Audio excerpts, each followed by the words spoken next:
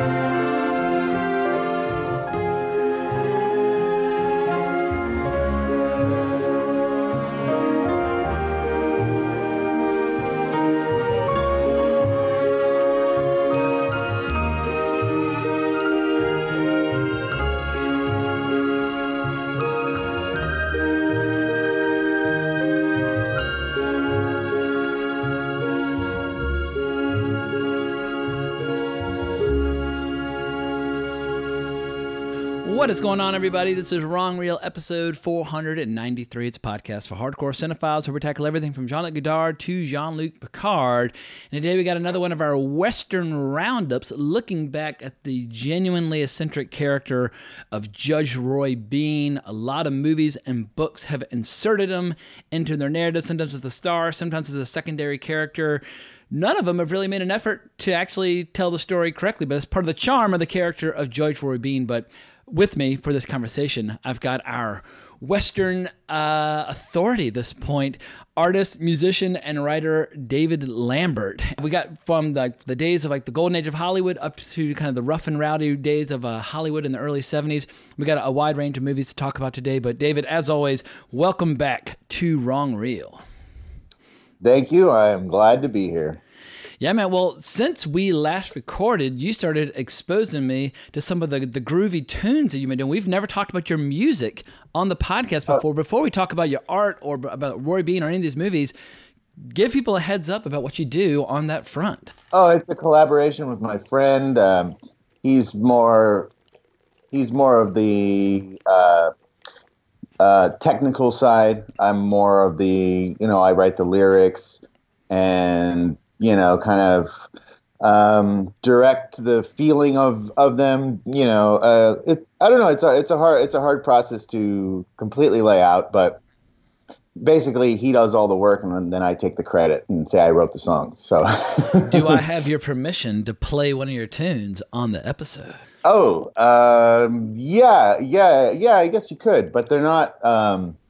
These are not finished versions, but yeah, for sure. Well, I'll let you pick the sample, and then I will gladly insert it just so people can hear. Anytime someone says, "Hey, I wrote a song," I'd like you to listen to it, like, "Oh boy, what am I about to listen?" What am I about to listen? Yeah, no, I know. But I started playing. I was like, "Holy shit, this is actually really good."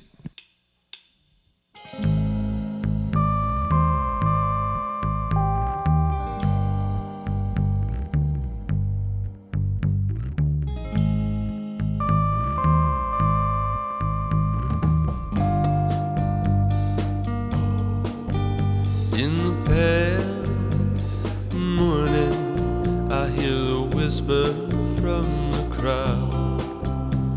They open up my eyelids, put their fingers in my mouth. Gary dragged my body to the table where it rests. Last night in his wisdom, he put a bullet in my chest, lay me on a bed of ice.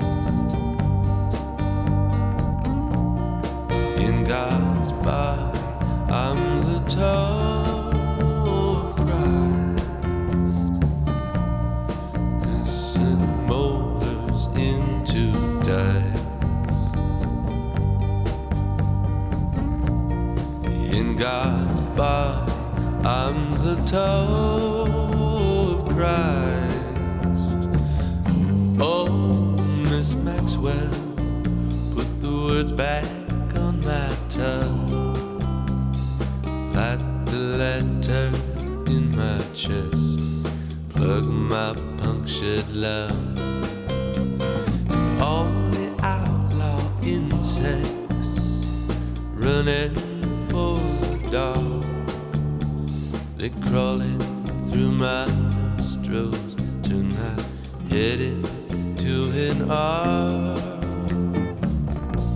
Confess my sins to all the flies. Okay. Well, I only try to collaborate with with talented people. So, Was that so game I'm attracts happy with game, as they say? Yes, yeah, I guess so. But it actually just came about because I had a friend who is he's the music that he's done with his own band and stuff is very it sounds very like 60s era, like rock and all that, but we both sort of are huge fans of like Marty Robbins and the Sons of the Pioneers and that kind of like singing cowboy music. And so we just bonded over that, and I'm really more of a guy that is into older blues music, older country music, older folk music and stuff like that. So I could kind of bring a lot of that stuff to him, but he's just so technically good and classically trained that he just picked it up immediately. And one of these days, I'm gonna lure you or woo you into doing a music and westerns episode, because I feel like Sons of the Pioneers and things like that, like Western music has evolved and changed so much over the years, whether you're talking about spaghetti Western music or like stuff from like in like the Searchers or whatever the case might be. And I feel like there's a great episode to be built around singing cowboys, and I feel like that it's we are destined to tackle that topic at some point. I think that might be good. Yeah. I mean, that'd be good listening. I think that would be fun. Yeah. Also, just when I'm cutting these episodes together, part of the fun of them is inserting clips, but it's way more fun when I get to insert music. And it's a weird thing where iTunes and Google Play Music and Stitcher Radio, they're very chill and hands-off when it comes to sampling scenes and music and podcasts, whereas YouTube tends to be very aggressive. So like with YouTube, you got to be very careful about any media that you use, because you can just get a copyright strike and get your channel terminated. It's part of the fun of doing the podcast, is having a little bit more wiggle room when it comes to sampling things. So I feel like a singing cowboys or just a Western music episode would just give me so many more toys to play with while putting the episode together. That is true. Yeah, that could be fun. That could be good. Very cool. Well, anything going on in terms of your art as of late? I've been trying to do my best to share your stuff on my Savage Comics profile anytime I see you posting your latest creation on Twitter, but it seems like at a bare minimum, your scam of convincing beautiful girls to pose naked for you continues to yield very interesting fruit. Yeah, then that's true. Like I said on the last one, I've slowed down a little bit. I'm a lot of things have changed, so I don't have the same ability to just work on art like 8 hours a day like I used to. So I'm trying to get my work sold and all that, and hopefully I'll get things worked out to where I can continue at a similar pace as I was before. But things are going well. I'm selling a decent amount of work, so that's a good thing to focus on for a bit. Well, I love the one that you posted on January 14th on Twitter. A slightly more curvy, kind of heavier build, but I've got absolutely no problems with that. But I thought that one had just a ton of great detail. But I love it when you look at your profile, it's like Amadeus and like weird, like skinny Western dudes, and then suddenly just astonishingly hot girls. But there's a lot of interesting variety on your Twitter profile. Yeah. Recently, I've been doing smaller pieces with like a ballpoint pen. So that was like a ballpoint pen sketch, And those I'm just kind of like sneaking in on like my lunch breaks and stuff at work. So that's why they're smaller, they're less elaborate, but they're just more just the figure or something to that effect, less of the weird symbolist stuff that I usually do. So so that's just what I've been doing now, just so I can get still keep flexing the artistic muscle, but they're not as ambitious, I guess. Well, but then again, you posted one on January 20th that's pretty ambitious, where you've got some girls on the bed with a couple of fish and like a little shark, and then you got it almost looks like a strange like Cardinals pleasure palace, because you got like the big cross or the crucifix on the bed, and then all these exotic animals and beautiful girls, and something out of like Paolo Sorrentino's The New Pope, or some weird vision that one of the characters might have. Oh yeah, that piece is a couple months old. I just hadn't posted that to Twitter. Actually, that might be closer to a year old now, but I hadn't posted that to Twitter. But that piece has already been sold like months and months ago. So that is an older piece. But with Twitter, I wasn't updating it for so long, and so now I can kind of go to my back catalog and just post stuff. But yeah, that was that sort of weird mix of eroticism and alchemy and Christian mysticism is the thing that I was just doing, which I don't know what it actually means or why I'm doing it. I mean, I feel like the people get so worked up about meanings, but I feel like whoever buys it and puts it on their wall, it's up for them to figure that out. I feel it's just for you to create some really evocative imagery to stimulate people's imagination, and then let the historians figure out the rest.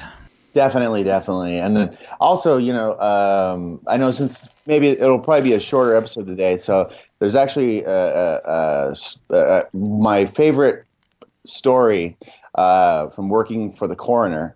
I don't know if we want to do this little diversion here, because I think it's such a weird story that bring it on. Weirder the better. With the surrealist sort of aspect of some of the movies today. So, as mentioned in the other podcasts, I've worked for the coroner doing forensic sketches of unidentified victims. So if you didn't have fingerprints or dental records on file, I would do a composite sketch of the person, and then they would try to identify them. So so this happened a few years ago, but basically there was this homeless man, and he got hit by a train. Okay. So it's already, it's a coroner story, so it's already horrible. But it was just his head. So he basically just leaned his head forward and got hit by a train. And so we didn't know if he had, if he was just standing there and was just so drunk he didn't realize it, or if that was his form of suicide or whatever. It's very sad. But so anyway, so they find the body. And, obviously the head is missing. So, so many yards away, they find his skull where it had just flown off and hit the ground, right? And it was just sort of like this like star of just like bone dust, like it just hit the ground and just shattered, right? But in all these different shards of his skull, the thing that they could not find any skin or flesh, so they were very confusing, like what actually happened here, so they go back and they look at the guy's body, and then they realize what had happened. So the train hit his head at such a speed that it dislocated his skull from his neck, and the skin on the side of his face tore in a clean, like a clean rip. So it's like peeling an orange. Pretty much. So his skull flew out with no flesh or anything on it. And when they looked in the body down his neck hole, the skin from his head was like a hoodie, still attached to still attached to his neck, and he fell by the train, and it created a vacuum down his neck hole and sucked all that skin into his neck. Wow. So they could pull it out like a hoodie, like a Halloween mask of this guy's face. And then they realized that that's what had happened. The speed of the train had just dislocated his neck and just made a clean sort of incision through his skin that launched his It's skull like when out. somebody hits a baseball so hard that they just knock the stuffing right out of it, and you leave the skin right there at the home plate. Yeah. So of all the coroner stories, I think that is my.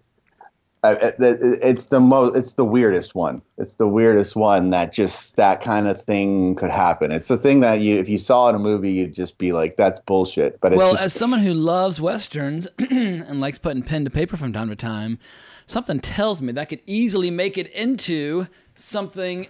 I mean, I feel like westerns obviously involve trains and all sorts of drunken, crazy buffoonery. That would be an ideal scene to capture on the big screen.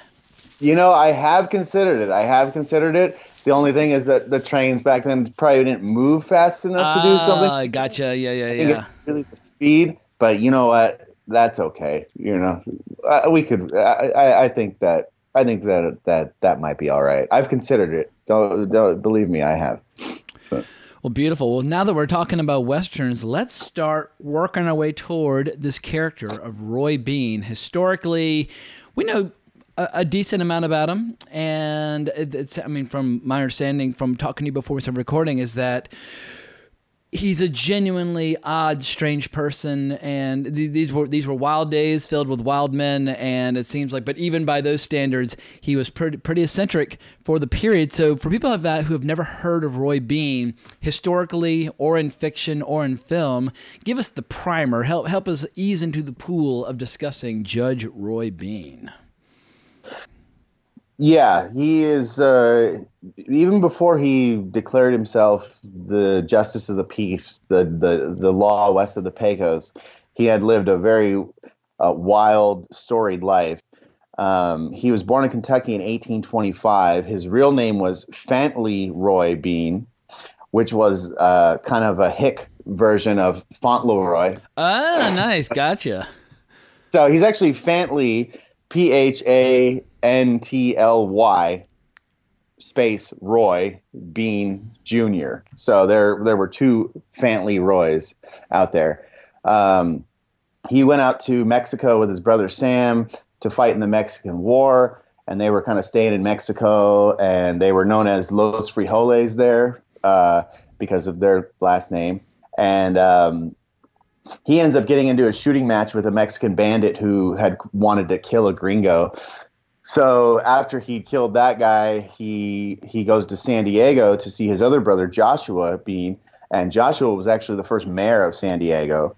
And then, Joshua gets killed possibly by Joaquin Murrieta, the famous Mexican Robin Hood. And then so Roy leaves there. No, actually, Roy in San Diego gets in a shooting match with a Scotsman. They decide to ride horses and shoot at each other. And why not? yeah, of course. Well, the Scotsman was drunk, and he's like bragging about how good he was at shooting. And then so Roy was also drunk, and he was bragging too. And they're like, well, let's have a shooting match. And Roy said, well, let's shoot at each other on horseback. So that's what they decided to do. So he ends up shooting the Scotsman in the leg and killing his horse, and then he gets locked up. But Roy Bean was really good with the ladies, and so all these Mexican women came and would hide like digging tools and stuff and the tamales and stuff so that he could escape. So from there, he escapes, and I think he goes. I think he goes to Chihuahua. Anyway, there's like a young girl. She's betrothed to this Mexican officer, but Bean starts courting her. So eventually Bean and the officer have conflict, and they decide to duel it out. Bean kills the Mexican officer. The Mexican officer's friend take him. They put him on a horse. They put a noose around his neck, and they leave him there, which is really stupid. It's like something in a bad movie, but they leave him there. because the horse, is eventually going to walk away and then Bean will be hanged, right? So that happens, but the rope stretches. So Bean is like kind of hanging there, but he's still somehow surviving. And anyway, it's almost like in Ballad of Buster Scruggs and so on and so forth. Yeah. And then also like I think in the Homesman and a few other things. So the girl comes out. The girl that he had been fighting for finds him and cuts him down. From then on, Bean had a stiff neck and like a rope burn and all that. And yeah, he had that for the rest of his life. So then he tries to become like a supplier to the Confederacy because they'd rode into New Mexico and then they were retreating, and he was kind of going with them to try to make money off them. He goes to San Antonio. He becomes a cattle rustler. He keeps trying to pull different scams. He would buy milk cows. He'd milk them. He wouldn't feed them anything, and they'd eventually stop giving milk. And then he would tell the person he bought the cows from, like, these cows they're faulty. They're not giving any milk. I want my money back. And so he'd get his money back, and he would pull this scam. And so the net profit was he had a few buckets of milk. Yeah, he'd buy cows, he'd milk them as much as he could, he'd never feed them, and then he'd get his money back. And he was just doing scams like that. And even after that, he was getting caught watering down the milk. He was just a shady character all around. He would steal from his brothers. He was like I know how we talked about Wyatt Earp being a con man in a previous episode, but it was way worse, way shadier in that regard. So anyway, he married like a teenage girl. Reports are either 15 to 18. He'd beat her all the time. Had a bunch of kids with her. They lived in poverty in this settlement named Beanville. But he was such a shitty guy that a store owner's wife actually said, "I will buy all your possessions if you just leave." But Roy was worried that once he left, they'd change the name of the town from Beanville. So they had to make a promise that they were going to keep the name Beanville. So they did. And then so Roy leaves. So then he goes to a town of Vinegaroon, which is west of the Pecos, and there was a lot of rail workers and stuff, a lot of hard cases working on the railroad, and it became an issue for the Texas Rangers. They were just hard because there was no law around, so they elected Roy as the justice of the peace. So he took his tent saloon and turned it into a saloon/courtroom where he would try cases. One of the first things that he did as a justice of the peace, he went over to a Jewish competitor's saloon and started shooting the place up. So, it was it's the kind of law that you want, right? Well, it's like that line that Ned Beatty says in Life and Times of Judge Roy Bean. He's like, well, they were wild men in those days. Like, it's just like that's like his excuse for like all forms of destructive and horrible behavior. There were wild men in those days, and yeah, that sums it up. Yeah, pretty much. So he relied on a single law book, which was the Revised Statutes of Texas from 1879. Now, this was in the 1890s when he was doing this. So, no, it was actually in the 1880s when he was doing this. So the law book was already out of date. He would get new law books. They'd send them in, and he would use them as kindling. That was the only one he wanted, only the 1879 version of the Statutes of Texas. So, he wouldn't allow hung juries. He wouldn't allow appeals. When he would have recesses during the court, he expected everyone to buy alcohol and drinks. There was one famous case where an Irishman named Paddy O'Rourke, the most stereotypical Irishman name I think I've ever heard in my life, he had killed a Chinese worker. And so he got hauled into the judge's courtroom. And surrounding the courtroom was like, just a huge group of these Irishmen waiting for the judge's verdict. And if the judge had basically found him guilty, they were threatening to lynch the judge. So Judge Roy Bean, he looks in his law book and he says, there it's very clear. The law says that you're not supposed to kill your fellow man. But I don't see anything in here about killing a Chinaman. And then he dismissed the case. So that gives you an idea of, if you were a minority in that era, the kind of justice you would get, especially from someone like Judge Roy Bean. So he later moved to the town of Langtree, Texas. Now, the movies always kind of make it like he named Langtree after the actress Lily Langtree, and he was obsessed with her and had pictures of her in his bar and all that. It was actually named after George Langtree, who was an engineer for the railroad. So it's just sort of one of those things where just by coincidence. But the movies always kind of make it like he renamed the town after Lily Langtree, which is not the case. But he didn't have a jailhouse, so if somebody couldn't pay their fines, he would just chain them up to a tree. And that's actually not uncommon.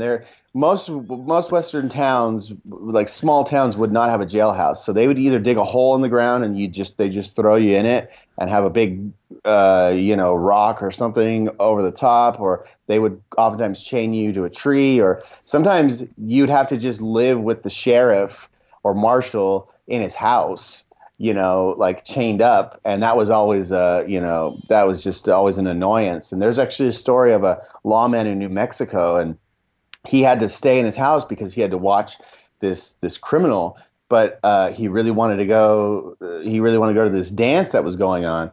So he was like, well, man, I don't know. And so he sends the criminal off. He's like, go ahead, you're free. And as the criminal's running away, he just shoots him in the back, kills him, and then goes to the dance. Roy Bean didn't do that. That's a different lawman in New Mexico. But that gives you the idea of why lawmen oftentimes... No, it's called the Wild West for a reason, and yeah. Yeah, well, they kind of, if you were a troublemaker in a town, they kind of just wanted you to go away. It wasn't really like, we're going to enforce the law, they just like, get out of here. Yeah. Like, we don't want you here. And only if it came to having to, if the guy refused to leave, only then would you be like, all right, I got to actually do my job. But yeah, it's like, it's not the strap on your 6-gun, try to get justice sort of thing. It's just like, yeah, let's just kind of make it, we're trying to do our own thing here. It's already hard enough, so let's just get this guy out of here. He would oftentimes fine people whatever they had in their pockets. So whatever they could pay, that's what he would fine them for, whatever their crimes were. Which definitely pops up in the Life and Times of Judge Roy Bean.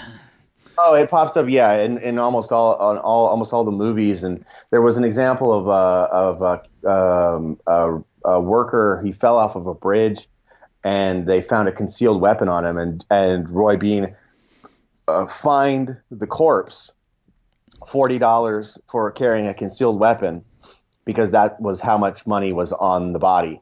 So he would just he would be fining bodies. He would just do stuff like that all the time. There was a time where there was a bunch of workers that a bridge collapsed, and he was working actually for the coroner at that time too. He would do these coroner's inquests, and they'd pay him $5 for each person or each dead body or whatever. So he went out on a mule. He found these 10 guys. 7 of them were dead. 3 of them were injured. And he went back into town because he didn't have any way of bringing the 3 injured guys back, and didn't want to make another trip. So he said, oh, they're all dead.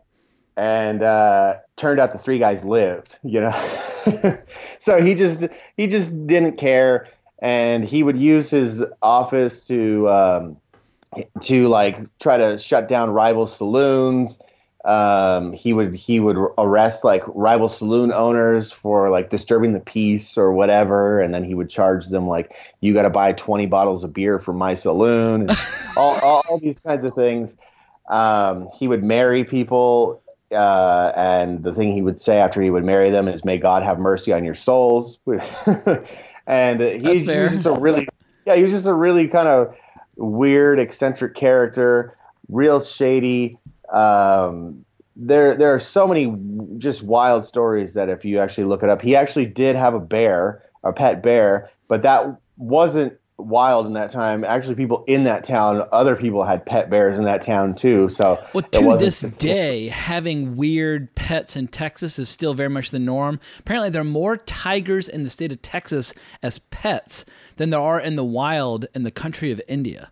Like, oh, that is fascinating. Yeah. So Texans have a proud tradition of owning really terrifying, dangerous animals as exotic pets. Yeah. And it's actually funny that it's like a firsthand account of people owning bears. And if you can find it, you got to look it up, because the way that the guy talks about this here bear, he wasn't mean, but he bit my hand and I didn't like him much. And it's like, well, why'd you have a fucking bear? Anyway, there was a time where there was a one-eyed Mexican sheep herder named Otero, and some guy just killed him, of course. And he basically just fell in the street not far away from the judge's saloon. And the judge didn't have him buried because he was attracting crowds. So he was like, oh, just keep him there, because it was attracting more people to his saloon. They just left a body just rotting in the street. And there's firsthand account of like talking about how the ants were just eating the guy's insides out and everything, because he didn't, whatever way he could make money, he wanted to. But I mean, we always think about the Westerns in the early 70s as being so gross and so, like, kind of rancid and kind of wallowing in squalor. But it sounds as if even in like the great heyday of the nastiest Westerns ever made in that era, they didn't really even come close to just how fucked up things could really get. Oh yeah. It's you just get into certain like subhuman medieval times, basically. And not that long ago. We're talking about a period of time that was like 140 years ago. That's a couple of handshakes. That's like your grandfather's grandfather. Well, yeah, Roy Bean kind of typifies the thing that I love most about the West is just how gritty and squalid and just that survivor's mentality, but at the same time, the aura of pretensions of being Victorian or following the law, or you know what I mean, using people's like their standards for your own benefit, but you got rotting corpses around, and you got people just shooting each other, and so it's just kind of that kind of dichotomy I always find fascinating, of putting on airs of being a proper judge while you're just letting these horrible things go on. So, and Judge Roy Bean, he lost elections. Like, he would lose an election. At one time, he was running for it was the re-election cycle, and he got 100 more votes than there were actually people in the town. Of so course. He lost. Yeah, so he lost the election because they realized it. But he just decided he wasn't going to give up his law book, and he just kept trying cases west of the Pecos. He didn't even matter to him. He's like, I don't care. So, but there are, but for all how terrible he was, beating his wife and, being a bigot and every other horrible thing he did, I guess he would use a lot of his money to help the poor around there. He'd buy medicine for them. He made sure the schoolhouses had fresh firewood during the winter for free. So he had a softer side to him, but he was still a really shady character. And anyway, he dies in 1903 after a long bender, but he died peacefully in bed, and that gives you a little bit of an idea of who Judge Roy Bean was. Wow.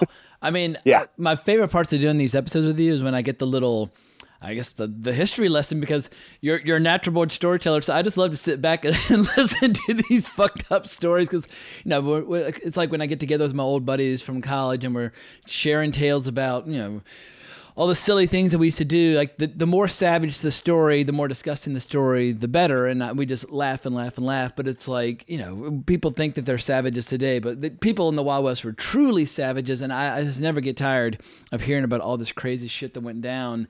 And it's just, when people think about old Westerns, I guess like the mistake is people think of like Hollywood Golden Age Westerns and how they seem kind of clean and kind of sanitary. But all you got to do is pick a few scabs and look below the surface a little bit, and you just find these absolutely foul, depraved tales of just evil and suffering. But for whatever reason, I find them endlessly fascinating. American pioneer spirit on the march. First came the cattlemen, and with them Roy Bean, a self-appointed judge, who took the law into his own hands. Hey! Cole. You and me's friends. I done what I had to and you think I was wrong. But if it was my own son come over here with a warrant, he'd have to be first in the draw. I aim to be. Unless I get it in the back before I get out of here.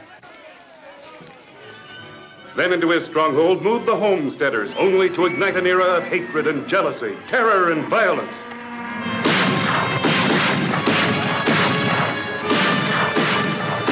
This here's a big country. Yeah, but it ain't big enough for cattlemen and homesteaders, and it never will be. Now clear out of here. All right, Dean. We're going. We're going back to build our fences. If you do, you better build coffins along with them.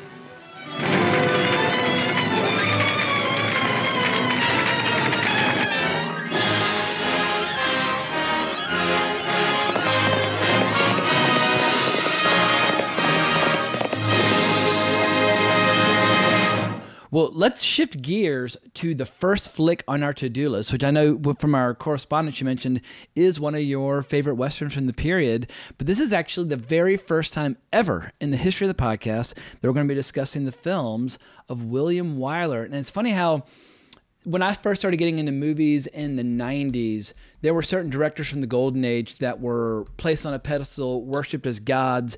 And now they might as well be from the same period as Judge Roy Bean in terms of a young film enthusiast totally neglecting and ignoring their movies. But once upon a time, William Wyler was a huge deal. I mean, movies like Best Years of Our Lives and Ben-Hur and Roman Holiday and Dead End. I mean, there's tons and tons of flicks that he made.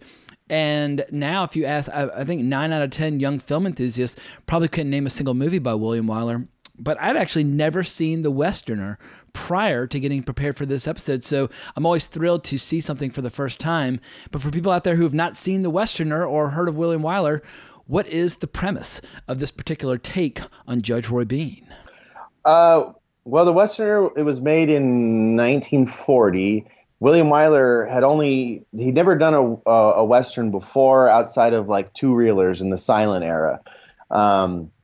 And the thing is, like in the 30s, the Western kind of went to the wayside. There wasn't a lot being made until 1939, where it kind of blew up again. I mean, outside of like the B-movie Westerns and stuff, but there wasn't a lot of prestigious Westerns made in the 30s.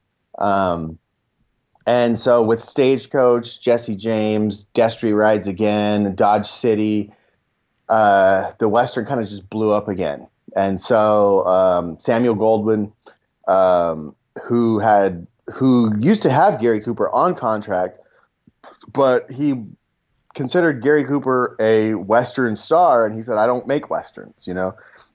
He'd only made one other Western, which was, I've never seen it, but it's like a really weird name, The Winning of some girl's name, I don't know, but it was The Winning of Barbara Worth, and that was actually Gary Cooper's first featured film role.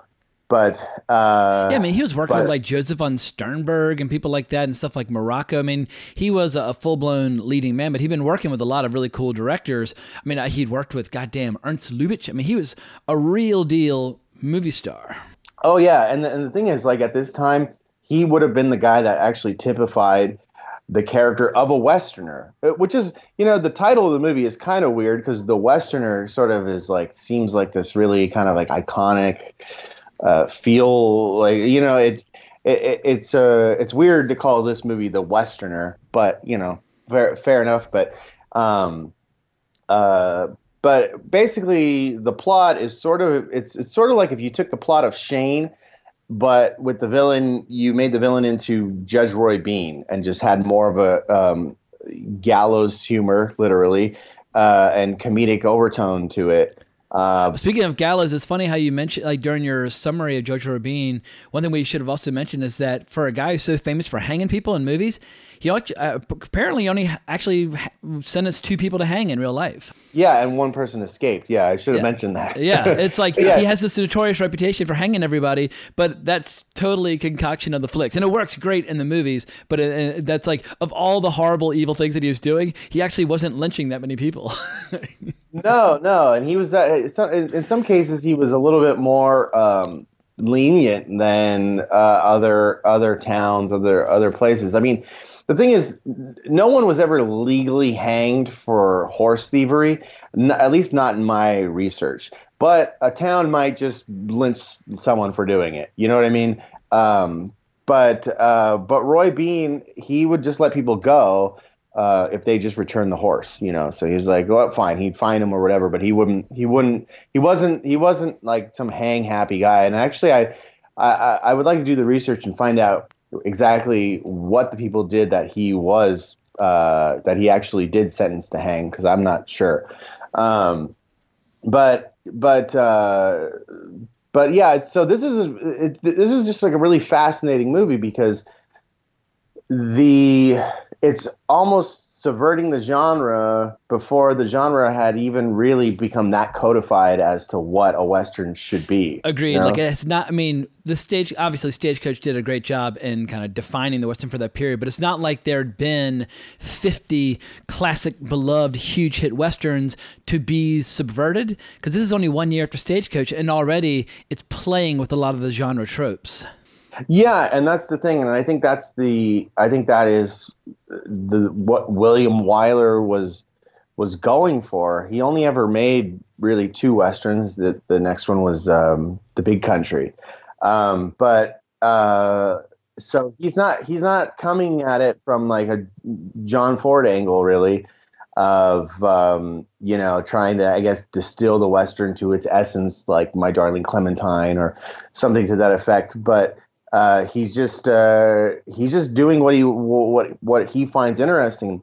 William Wyler, I think he gets somewhat disrespected now just because people don't like Ben-Hur. You know, it's long and boring. And I mean, if people think Ben-Hur's boring, I'll just say, look, put in that goddamn chariot race that Yakima Canutt worked on, and it's just a fascinating time capsule where you see a literal cast of thousands and stunts on an epic scale, and it's as exhilarating a sequence as you will find from any movie from any era. So I think it's unfair for people to bash. I get that, like, when people think of like masterpiece theater and old-fashioned cinema, William Wyler's kind of the heavyweight champion of that, but my grandfather fought in World War II, wouldn't watch movies about combat in World War II. However, his favorite movie about World War II was The Best Years of Our Lives, which is a brilliant job of capturing how difficult it was for soldiers adjusting to life when they came home. And then Roman Holiday, it'll charm its way right up your leg. Or if you want to see Bogey playing a bad guy, see The Desperate Hours, or The Dead End. Dead End's a little stagey, but it's still, once again, Bogey doing his thing. He has a lot of good movies to his name. Do I think he's up there with John Ford or Billy Wilder or Howard Hawks or some of these other guys that I really intensely love? I don't place him on that same level, but he's a major, major filmmaker. But it's as natural as the turning of the earth that filmmakers and novelists and musicians, they fade into the ashes of time, and William Wyler definitely is one of those guys. But it's just incredible to me, like 25 years after I really got bitten by the movie bug, just how much his reputation is kind of disintegrated in that interim. Sometimes I wonder if it's just like, because he's not, I mean, I haven't seen every Wyler movie. I'm no expert, but yeah, I've seen 7 of his movies. I feel that he's not necessarily like a fetishist, a filmmaking fetishist, and I think that's like what a Hitchcock kind of character. Yeah. Yeah, they latch on to the things where they can kind of pick out, oh, he's going on his old themes, or and it's just John Ford's always going to do these certain things, or Hitchcock's going to do these things, and Sam Fuller's going to do these things. Yeah, Sam Fuller, those guys. Out where I don't know if there's a lot of like Wyler's personality or direct interests that are coming through. I don't know. I don't know if that's why, but I also just think it's just that Ben-Hur. I just think people don't like Ben-Hur, and I think that's one of the things. I mean, for me, it's Funny Girl that I can't get into. Funny Girl, I saw it. Where did I see it? maybe the Sunset 5 in LA. It was re-released, pristinely, perfectly restored. Soon after I moved out to LA, I was either working as a summer intern or I just gotten there after college. So I saw Funny Girl under ideal circumstances, but I feel like there's a giant, massive audience out there that regards Funny Girl as just like the acme of the musical. But it's not my thing. So, but maybe Funny Girl, once again, it just feels old fashioned to a lot of people. Like at a time where Hollywood was going the route of Bonnie and Clyde and the Wild Bunch, here you have Funny Girl, which is a 2.5 hour kind of old fashioned musical. Oh, I've never seen it, so there you go. But what he does like with this movie is it's beautifully photographed by Greg Toland a year before Citizen Kane. Yeah. And it is so just visually it's stunning. The cinematography and the composition. Greg Toland at this time was doing like The Grapes of Wrath and Long Voyage Home. I mean, he was doing some of the best looking movies ever. And obviously Citizen Kane is one of the towering achievements when it comes to photography, but it's not just Citizen Kane. It's a handful of movies that you put them all side by side and you're like, oh my God, this is one of the great directors of photography who ever lived. Yeah. And he also did Best Years of Our Lives, I believe. And that movie is very subdued. It doesn't have like the big stylized, he was dead 2 years later. Yeah, he died in 1948. But so the movie looks great, and I think in terms of visuals, I would put it next to My Darling Clementine in terms of black and white westerns. And in fact, I would say that the production design, costumes, all those things, I would put it above My Darling Clementine. The production design, I think, is great. It was nominated for an Academy Award. That town was built for the movie, and the crew lived in that town. So it was a functional town. And when you watch it, it doesn't look like a backlot set, perfect street of, just these building, these false like in the front Bud field. Whitaker movie that we're going to be discussing. Oh, Jesus Christ. So, yeah, I mean, it looks functional. You have great little details of just like, in the background, you just have like some Chinese writing and you see like a kind of a Chinese man in a doorway or whatever, but there's no big reference to it or anything like that. It's just these little details like that. And the costumes, they're not like perfect 100% historical, but they're really good. And they actually give you a real good feel of what people would look like in that day. So there's a lot of great historical detail. Now, one of the things about the movie is it definitely doesn't follow the history of Roy Bean, but it tells you at the beginning all these characters are fictional outside of Roy Bean and Lily Langtry. So up front, it's not trying to trick you. One thing is Texas never had homesteaders, so the entire premise is just throw it right out the window. You pretty much, yeah.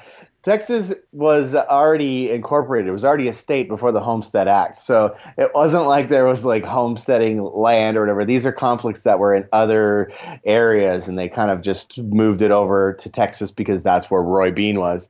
So that's one aspect of it that's completely ahistorical. It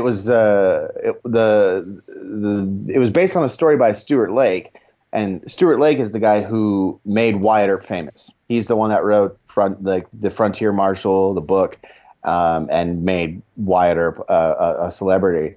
And then it had all these other writers, one of which was Burnett, W.R. Burnett, I think. Yeah, who's a major powerhouse writer. I mean, he worked on Little Caesar and all kinds of crazy, High Sierra, Great Escape. I mean, when it comes to legendary writers of like tough guy cinema from like the 30s through the 60s, W.R. Burnett is such a fucking stud. And I've seen so many movies that he's played a hand in the writing, and I never get tired of watching his movies. But my favorite is probably Little Caesar, where he wrote the novel, and I am a big fan.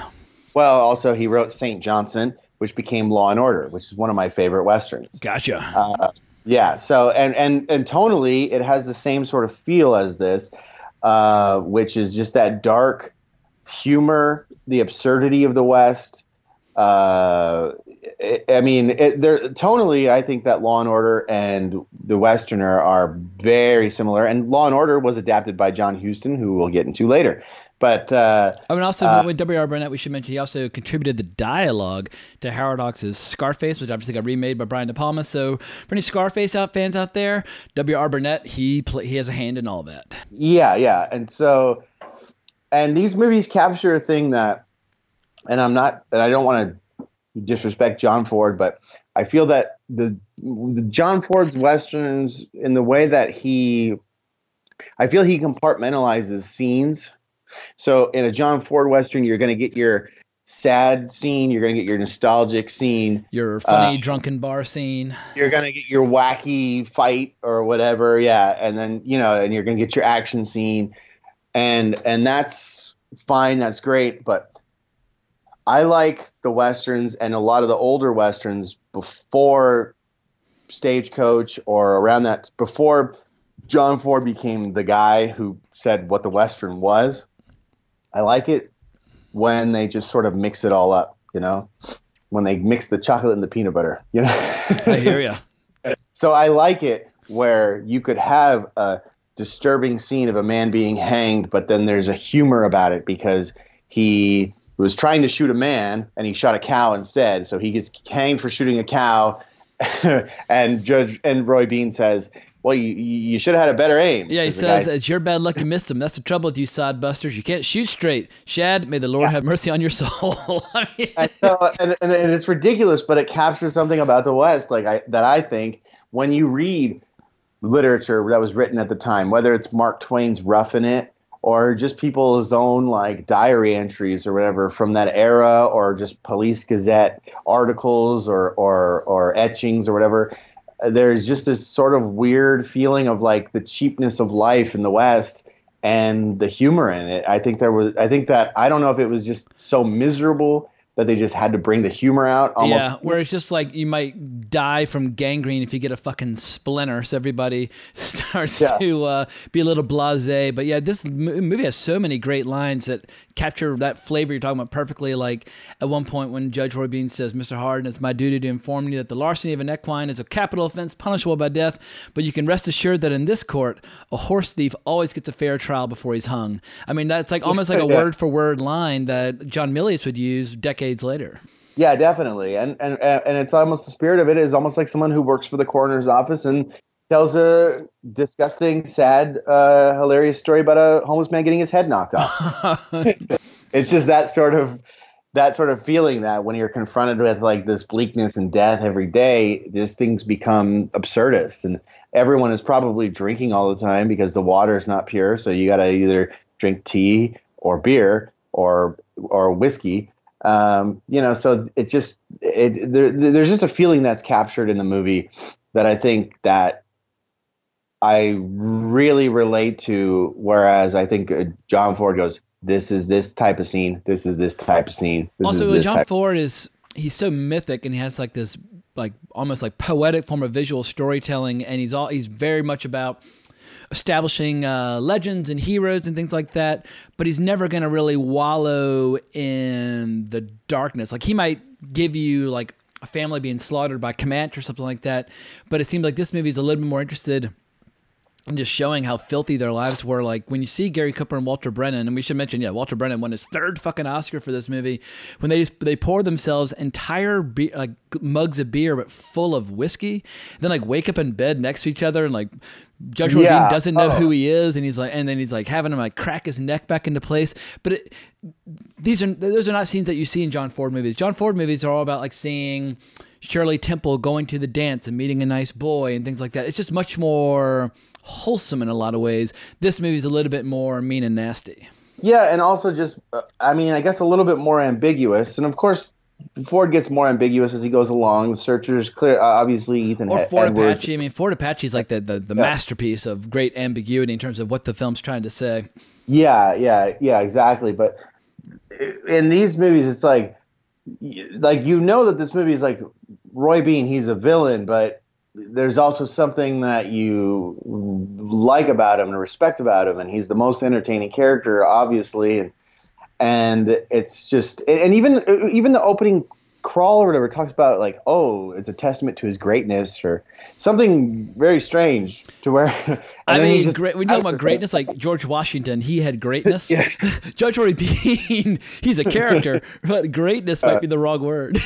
Yeah, I could be wrong, but I think it opens with some kind of crawl that says something to that effect. It's weird when you watch these like movies like 40. I'd say almost every 40s to 50s Western has an opening crawl, like trying to give you the historical like account of things, and it's like, weren't people so inundated with Westerns, like at least in the 50s, to where they would just already have an idea of what's going on? I watched a Western the other night, and it was trying to explain what a gunfighter was. It was made in the 50s, and I'm like, didn't everyone going to the movies already know this? Yeah, like this is like at this time, Bud Bedecker, Anthony Mann, and a lot of guys were making Westerns by the fistful. So yeah, I'm sure they were up to speed. But yeah, when you talk about like Walter Brennan though being the most interesting character, like when I think of Walter Brennan, the first character that always comes to mind is Stumpy in Rio Bravo, where he's being played for laughs and he's hysterical and he has no teeth and he doesn't get around very well. But it's easy to forget that he has a bit of an edge to him earlier, like this and My Darling Clementine. He's a dark motherfucker, and I love. I guess it's starting with Red Rivers when he really started to get played for laughs more and more. I guess maybe just Howard Hawks really saw that in him. But Walter Brennan had so many more dimensions as an actor. But apparently, like when people talk about how he won 3 Oscars, what I learned in preparation for this episode is that it's because he'd kind of rigged.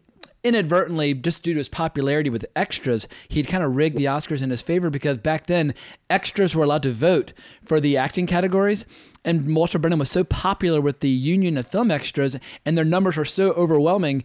Anytime he got nominated, he would win.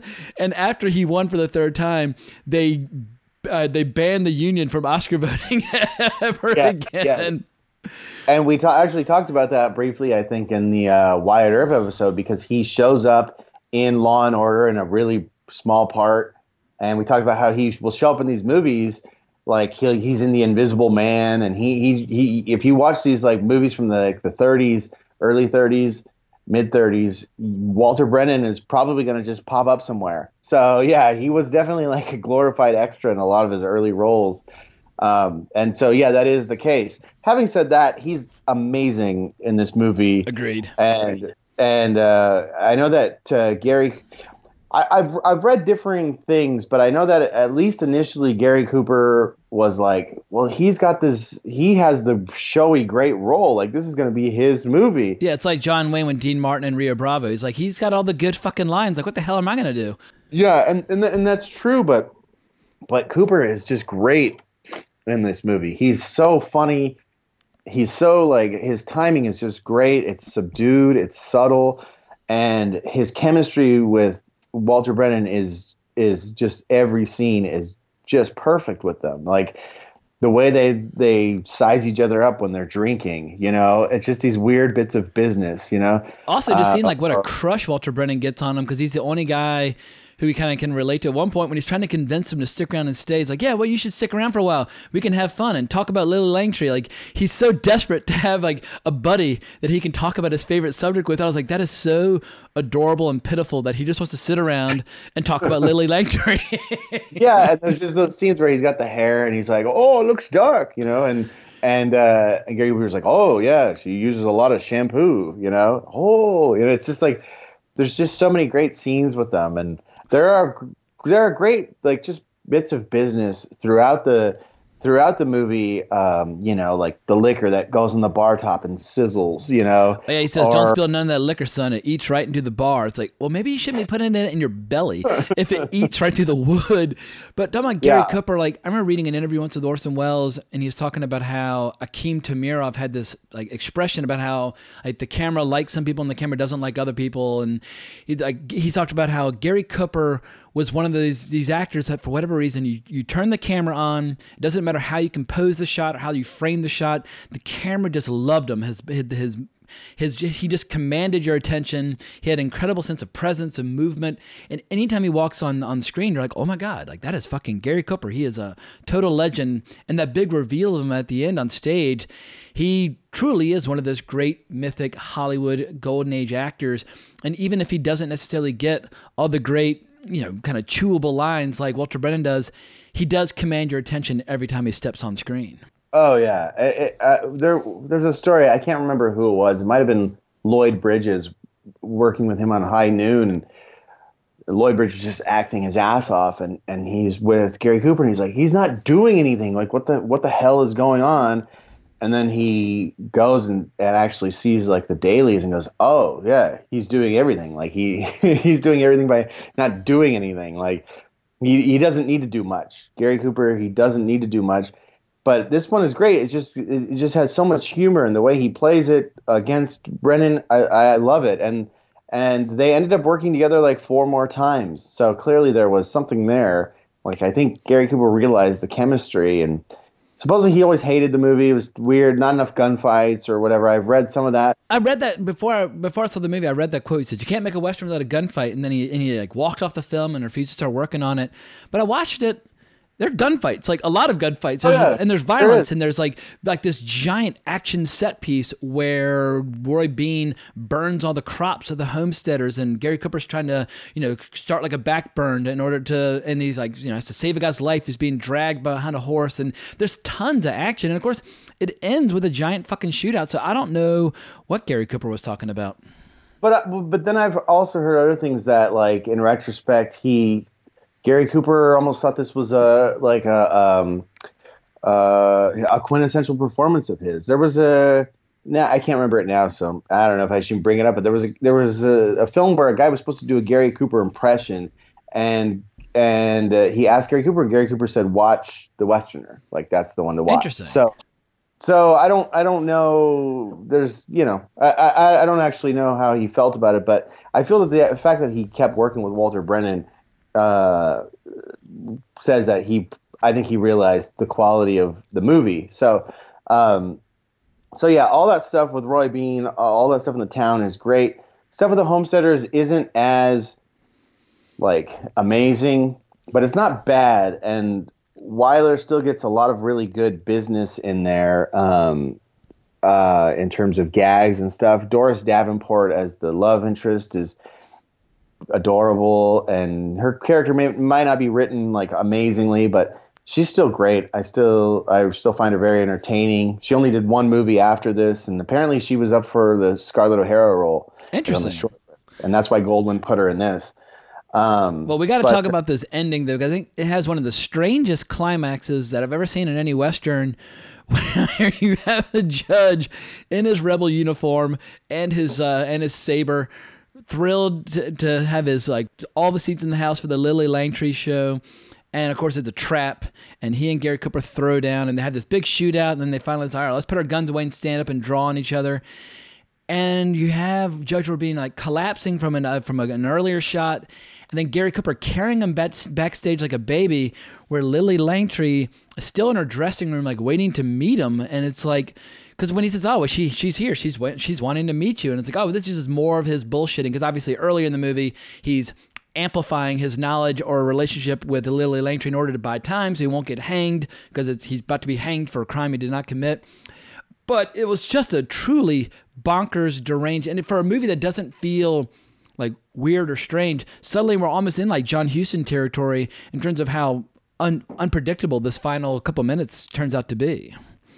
Yeah, exactly. Just the having the gunfight like in an opera house and all that. It's like he's like Weiler's already subverting the genre, like just right out the gate, and it's only 1940, so it's a fascinating, just great scene, and there's so many other great scenes, and it's like I was saying with Davenport, like the stuff. He never lets it he never lets the love interest or derail the movie as with so many classic westerns where they kind of have to shoehorn that in. So even in a scene like where Cooper and Davenport are out like walking in the field or whatever, and it seems like it might be getting too much into that area, just immediately then the field's on fire, and it's almost like something out of Days of Heaven with all the crops burning and the Toland cinematography and the optical effects and stuff. And so it's like it moves real quick. It never just sits too much on one thing, and it is subverting expectation, I think, around every turn. So it's I'm looking at the credits right now, and I didn't even realize this at the time, but Chill Wills is in this movie as the character Southeast. Yeah. I didn't even recognize him when I saw it. He's the guy with the big like black sombrero. Yeah, Gotcha. I always look for those character actors, and Dana Andrews is in it. Like I think it's his first movie, and there's some John Ford dudes, some real ugly looking guys. But yeah, just all the details, all the touches of like them in the jury room. And like Chill Wills, I think just walks over the table, and it's just a piece of wood on a barrel or something, and it's just all that detail is just so great. He doesn't like Weiler just puts all these like little things in every scene, so like just really nice touches of with the homesteaders where she lights the lamp, and then Gary Cooper's face just appears outside the window, or when has to get a lock of her hair, and then she's kind of in love with him, and she's using the scissors to cut on the pieces of wood on the fence post and stuff. It's like every scene is just really thought out and great, and so I love the movie. And maybe it's not as moving as Searchers or Liberty Valance or something like that. It's more lighthearted fare, but I just, in terms of just pure enjoyment, it's one of my favorite westerns. And I like it a lot more than some of the more quote unquote respectable William Wyler movies. I mean, I'm looking at his IMDb page right now, and people need to remember this guy won Best Director on 3 separate occasions, and he's only been beaten by John Ford, who won 4. He was nominated 12 times for Best Director. I mean, he's a major, major director, but I think it's like you hit the nail on the head when you said his lack of obvious fixations or his lack of an obvious signature style perhaps has made him fall out of fashion, where someone like Nicholas Ray are like, ooh, there's a lot for me to sink my teeth into, or Vincent Minnelli, whatever the case might be. But some of these overt stylists, he was just a full-blown industry player, I guess, craftsman in a lot of ways, but not an individual stylist. And I guess, but he had the proper approach for his time and era. But if you were to ask me which William Wyler movie would I prefer to watch, like between fucking Funny Girl or The Westerner, give me the Westerner any day of the week, even though obviously Funny Girl was one of the biggest hits of the 1960s. Well, it's just funny because when you do watch The Westerner, it does feel like it's coming from a unique voice, but it's just its own thing. It's its own movie. It's not like that is his voice for every film that he does. And when you watch The Big Country, it's almost hard to even think that it's the same director outside of the fight scene, which this is kind of like almost a test run where they have like a lot of the fight is shown from far away with the dust and all that. But he really takes it to another level with The Big Country, the famous fight, in that one. But otherwise, it's just this feels like it's coming from a very distinct, unique voice, but it just isn't necessarily something that he carries over into every movie that he follows does. It up with The Letter, The Little Foxes, and Mrs. Miniver. I mean, films that have like nothing in common with this one. So I guess, but Hollywood obviously knew at the time that no matter what the film was, no matter what the subject might be, insert William Wyler into the equation, and he can give you a movie like Dodsworth, which is a very entertaining flick from the late 30s. Probably not a lot of people seen it, but Walter Houston, he's fantastic in it. So yeah, I think I haven't seen a ton of William Wyler movies. Like I said, I've seen 7 total. Most of them are very solid, if not great. But he's just one of those directors where, with each passing year, seems to become less and less talked about. So maybe we've struck a small blow on his behalf with this celebration of the Westerner. Yeah, and I believe this is on the Criterion Channel. So it is. That's where I saw it. Yeah, absolutely. Streaming service. Yeah, you can check it out on there.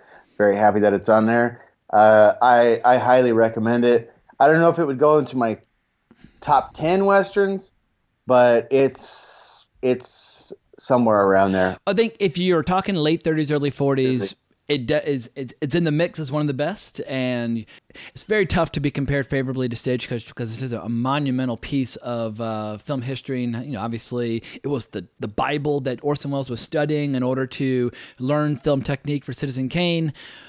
But not every film has to be Stagecoach. And I feel like, just late 30s, early 40s. They're not a lot of westerns to choose from. And the westerner, I'm thrilled that I finally saw it at age 43 because I kind of got to save a really good one from that period up until now. I'm gonna say I think I probably prefer it to Stagecoach. Wow, that's a bold statement. Like Stagecoach for me. Statement. Just I get overwhelmed with emotion at the end when you hear like the sound of the cavalry like sounding the charge and riding in to save them, and there's so many good scenes in there, and obviously, I mean, just in terms of an ensemble cast, that ensemble cast is so first rate. I just love it. I'll have to give it another rewatch. I've seen it a few times. I've seen it many times, but I'll have to give it a rewatch. I think I find a couple lulls in Stagecoach. I don't really find many lulls in this one, but I also don't want to overhype it. But I think that it's because if I overhype it, it maybe kind of diminishes sort of the fun, kind of small quality of the movie. It is not an epic or anything like that. Yeah, not an epic, but it's definitely an epic performance of Walter Brennan. And if you're a Walter Brennan fan, and if you're not, like, watch more Walter Brennan movies. But it's essential viewing for Walter Brennan fans. Yeah, and I would say if you want to get an idea of other really good westerns of the era that aren't John Ford movies, that kind of give you a different view of the West, in some ways a more authentic view of the West, even though the whole concept of the movie is wrong. But I would say check this one out. I reckon it's nice for a feller to live as long as he can, even if he's a rabbit. What about the snake? Well, snakes is a different thing. Is they?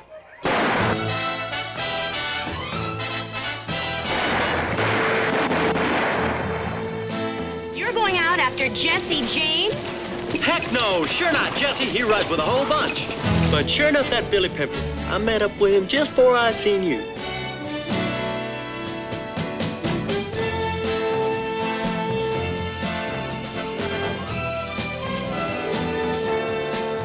You're real handy with those guns. Where'd you learn to shoot like that? My pa taught me. Your pa a lawman? Look, mister, if you're trying to frighten us, you're not doing a very good job. Why, Jigga's young lady, you're something. You make Belle Starr look like a nun. We're not just a mistake anymore. Or are we? Look, Millie, I don't know nothing about being married. Well, I now pronounce you man and wife. Stick the ring in a finger, boy, and kiss her. May God have mercy on your soul. All right, come on now, sit down. All of you sit down and be quiet. Now bring in the next offender.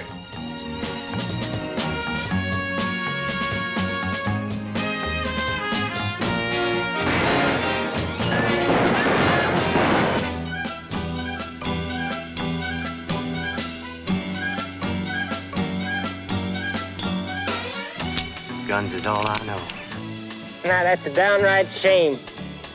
Because folks around here sort of look on me as the number one in that line.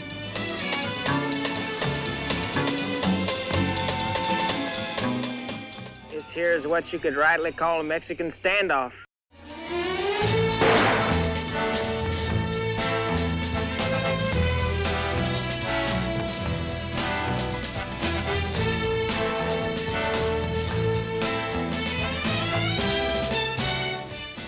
Alrighty, well, let's dig into our next flick. We're going to jump ahead 29 years to A Time for Dying. Now, in the past, we have talked quite a bit about Bud Bedecker on this podcast. Episode 402, Brian Saar and I went into Bud Bedecker and what is known as the Renown Cycle, which is obviously these astonishing films that he made with Randolph Scott, 7 Men From Now, The Tall T, Decision at Sundown, Buchanan Rides Alone, Ride Lonesome, Westbound, and Comanche Station. So I've got nothing but the utmost respect for Bud Bedecker.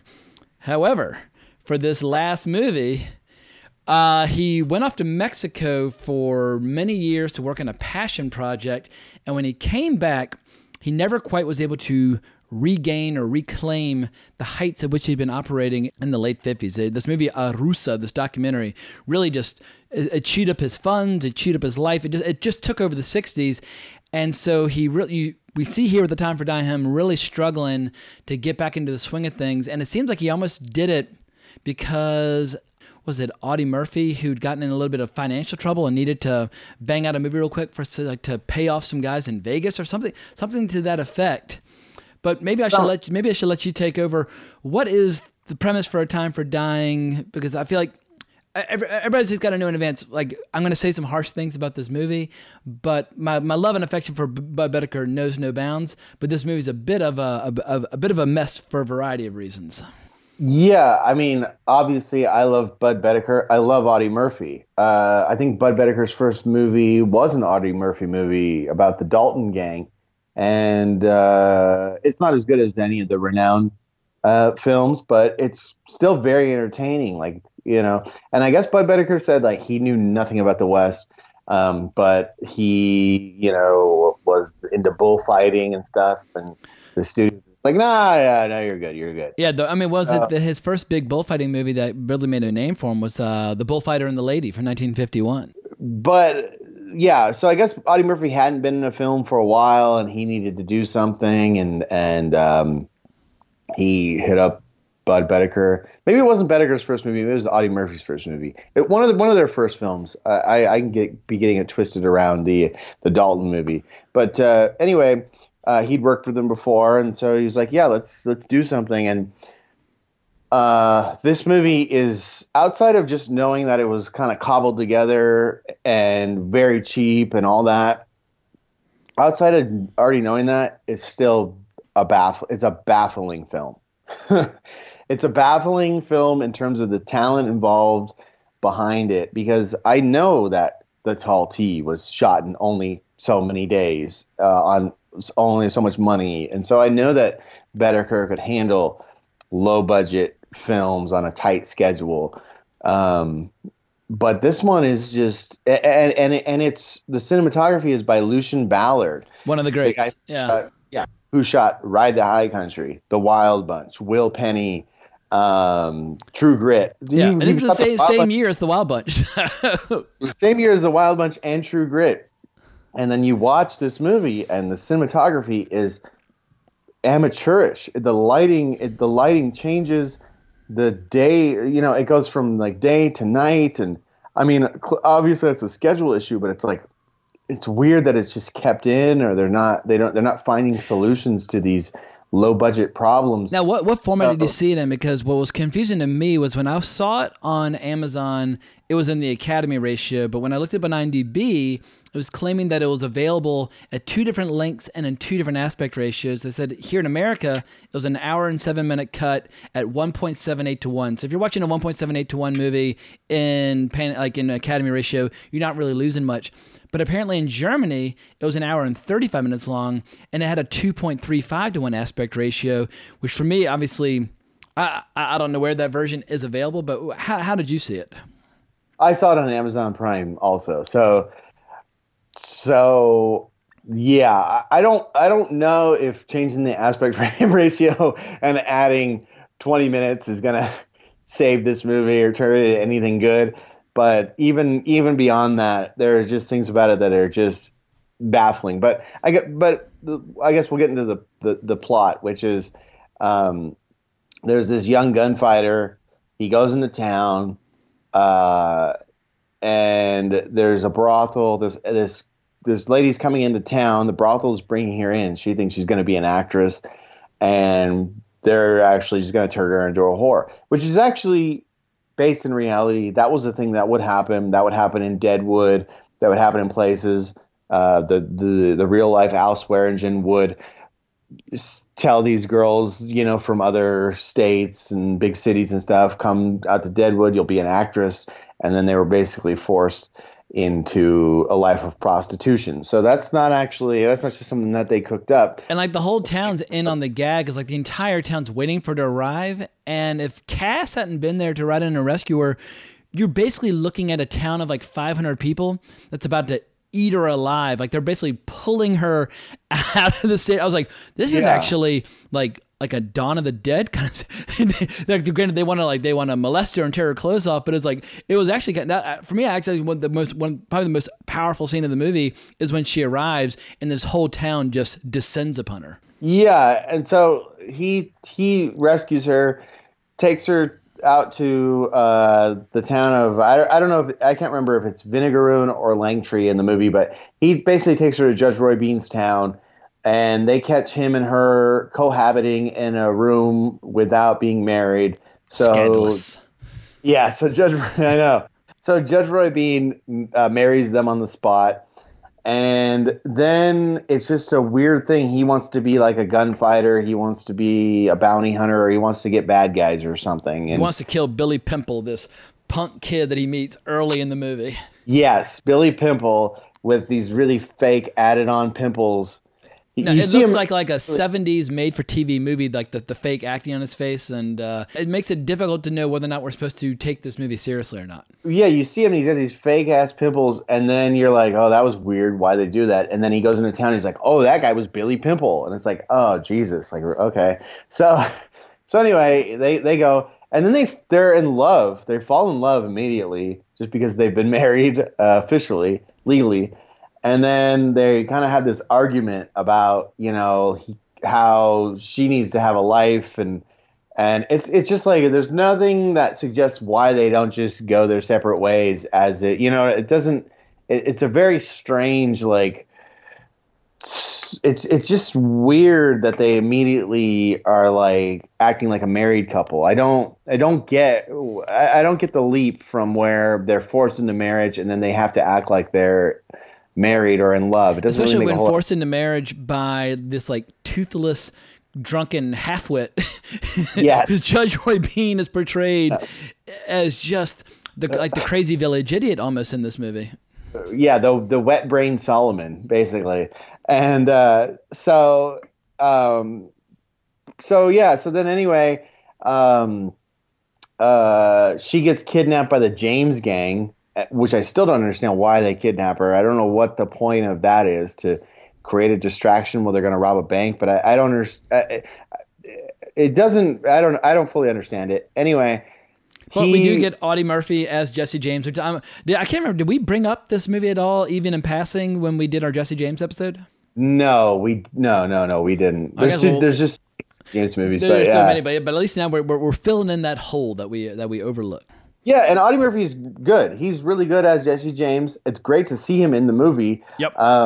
People kind of disrespect Audie Murphy because in terms of an actor, because he had a face that almost never aged. He was like perpetually 17. So it was almost hard to, especially when movies would cast him as this kind of gee golly shucks sort of character. So and for people who don't know, Audie Murphy was a genuine World War II, like highly decorated, like veteran and hero.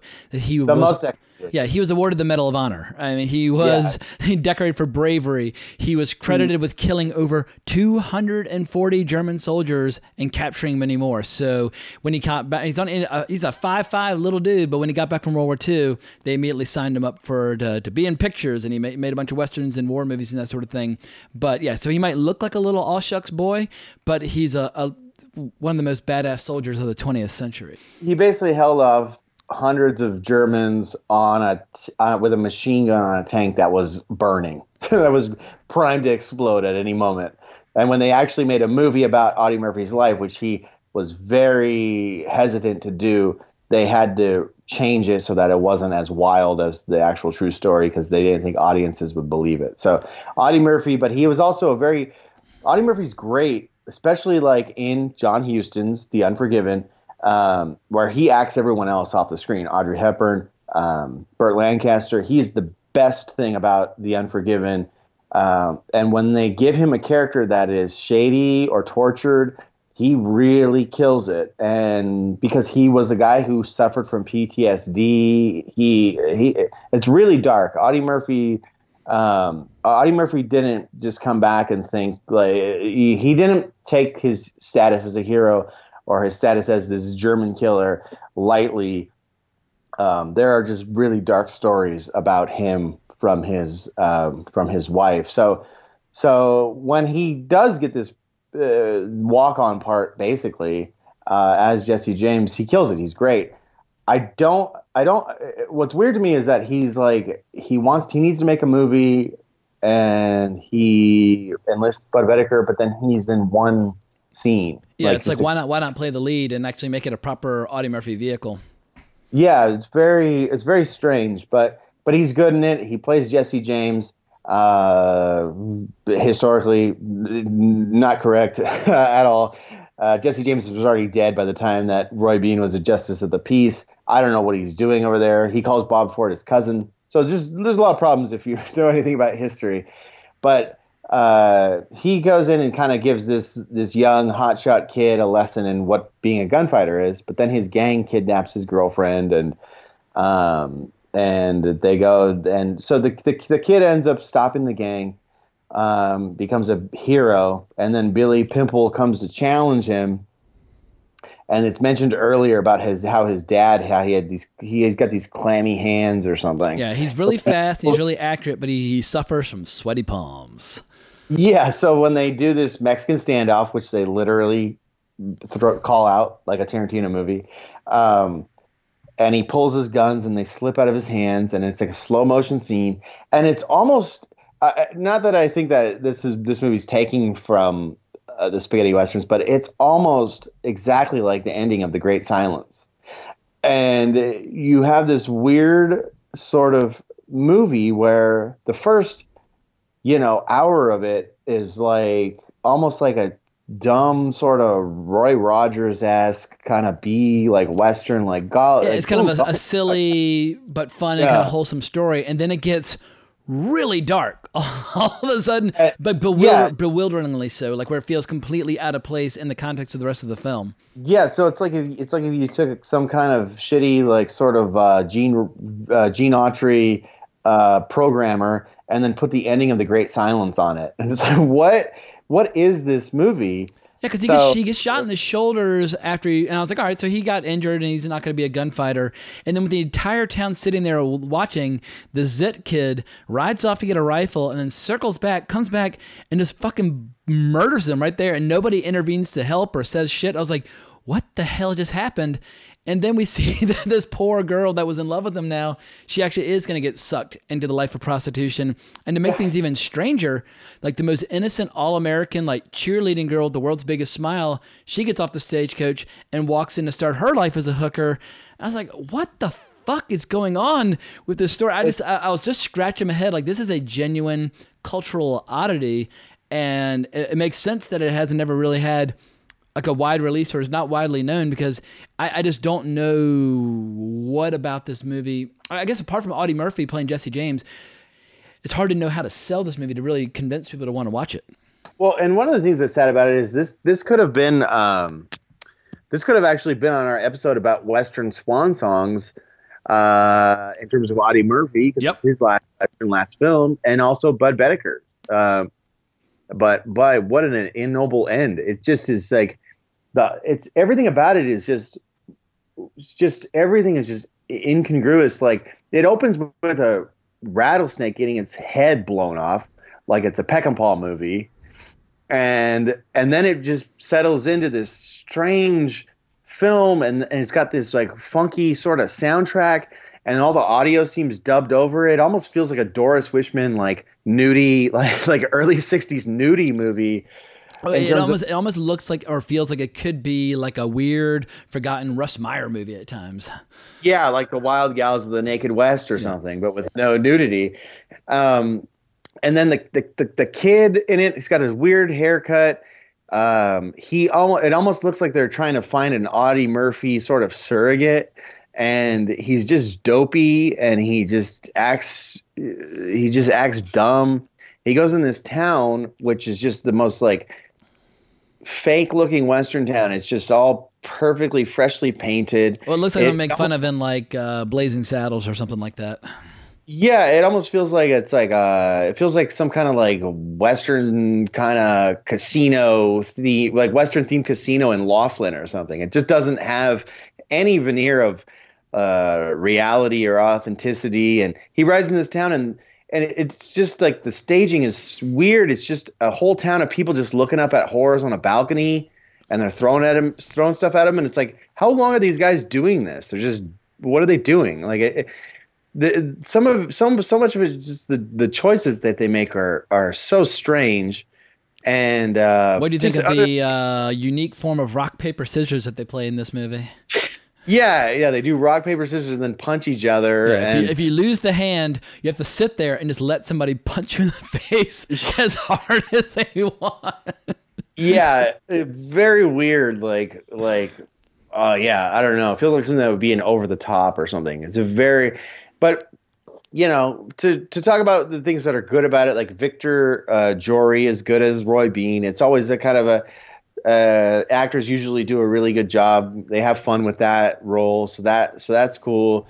But man, it's hard to find good things to say about the movie outside of just how curious it is in terms of how phony and old-fashioned and staged it feels. Yeah, it's a misfire. I think for Western historians who love Bedecker or who love Audie Murphy or who just basically, like, there's some people like my stepdad. He would watch any Western, and it didn't matter if they were good Westerns or bad Westerns. He just loved Westerns, and he would watch them 24/7 if given the opportunity. And if he happened to stumble upon a great one, so much the better. But he would just watch Westerns, and with like the world's biggest smile on his face. And I feel like there's definitely like that kind of audience for it. But I would never make like the claim that like people need to actively seek it out unless you are just a completionist who are like, I'm going to see every Western directed by Bud Bedecker because I love the renown cycle so much. But we're not on the level of Ride Lonesome. We're not on the level of Tall T in any way, shape, or form.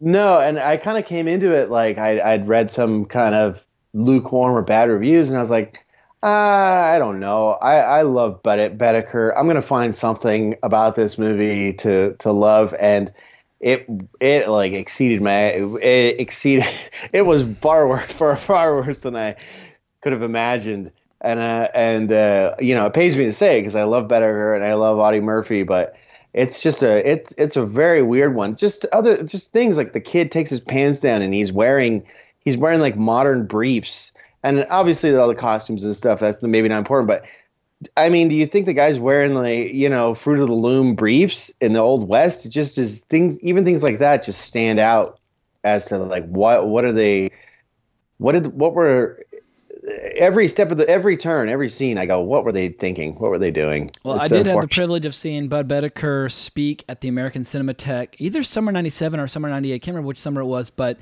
it was when the American Cinematheque was rebuilding the Egyptian before they moved in there. And he introduced Ride Lonesome and spoke a little bit, and he still had tons of energy, and he kept having this expression about how old age was something that he was like, I just don't believe in it. He would sadly be dead a few years later, but he was still talking movies and still totally engaged, totally fired up. But I know that from that box set of the Renown cycle, he and his wife got really into these. I don't know the exact term. They're not like rodeo shows, but he and his wife would travel around like performing all these feats of horsemanship and things like that. They're just giant horse fanatics. So he lived a very happy, full life after his filmmaking career drew to a close. But it's just a shame that he didn't go out on a great one. But very few filmmakers who work for a long time and have a lot of movies to their credit, very few of them do go out on a great one. It is the exception as opposed to the rule. Yeah, and to be fair, the end showdown is well done. It's got some slow motion squibs, which is interesting to see him doing that. The action sequence with the James Gang is well done too. It's not, not everything about it is a wash. It's actually very similar to an action sequence in the Dalton movie he had done with Audie Murphy earlier. So, there is some quality to see in the film, but yeah, it's rough going unless you're This is a movie for diehard Western fanatics, but I would not recommend it as anybody's first Western if they've never seen one. No, definitely not. This is a completist movie.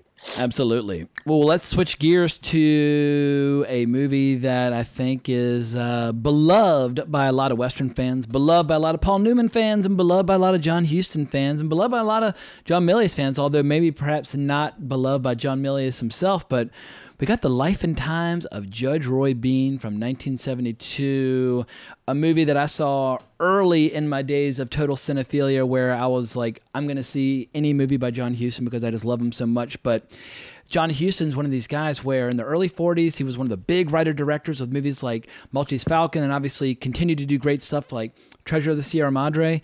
But of all the great Golden Age directors who were really in their prime in the 40s, I feel like he transitioned into the 70s perhaps better than any of them, better than Billy Wilder, better than a lot of his peers. A lot of his peers weren't even making movies anymore.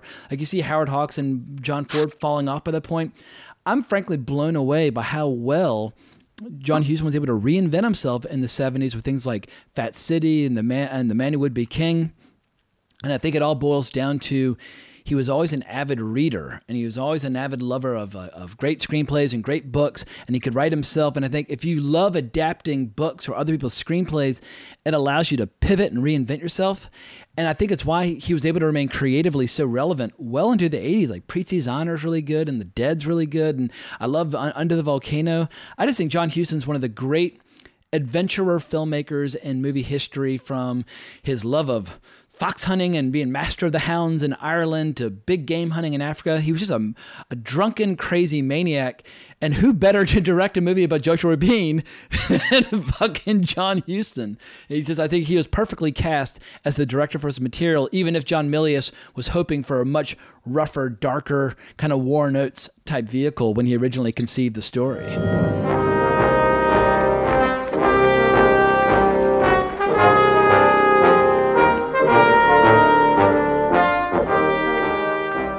This here's Sam Dodd, Judge. Genuine murder. Who'd he kill? Chinaman and his greaser wife. Stole the fruit jar full of money from him. How much? Close to $90. $90? That's a serious crime, son. Where's the evidence? We buried the victims no more than an hour after he'd done it. Get on off that horse. I don't cotton to looking up to the likes of you.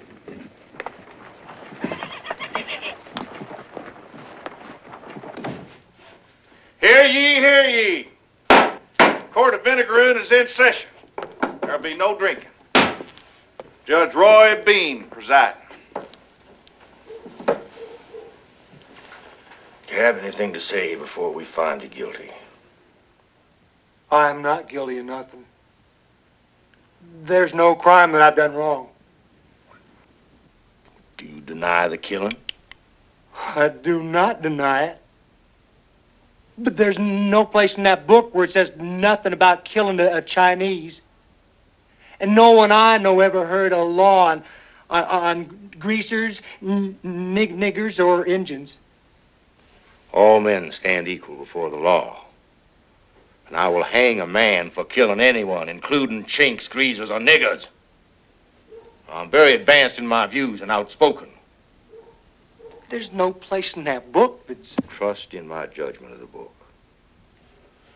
Besides, you're going to hang no matter what it says in there, because I am the law. And law is the handmaiden of justice. Get a rope. Let's go, Sam Dodd.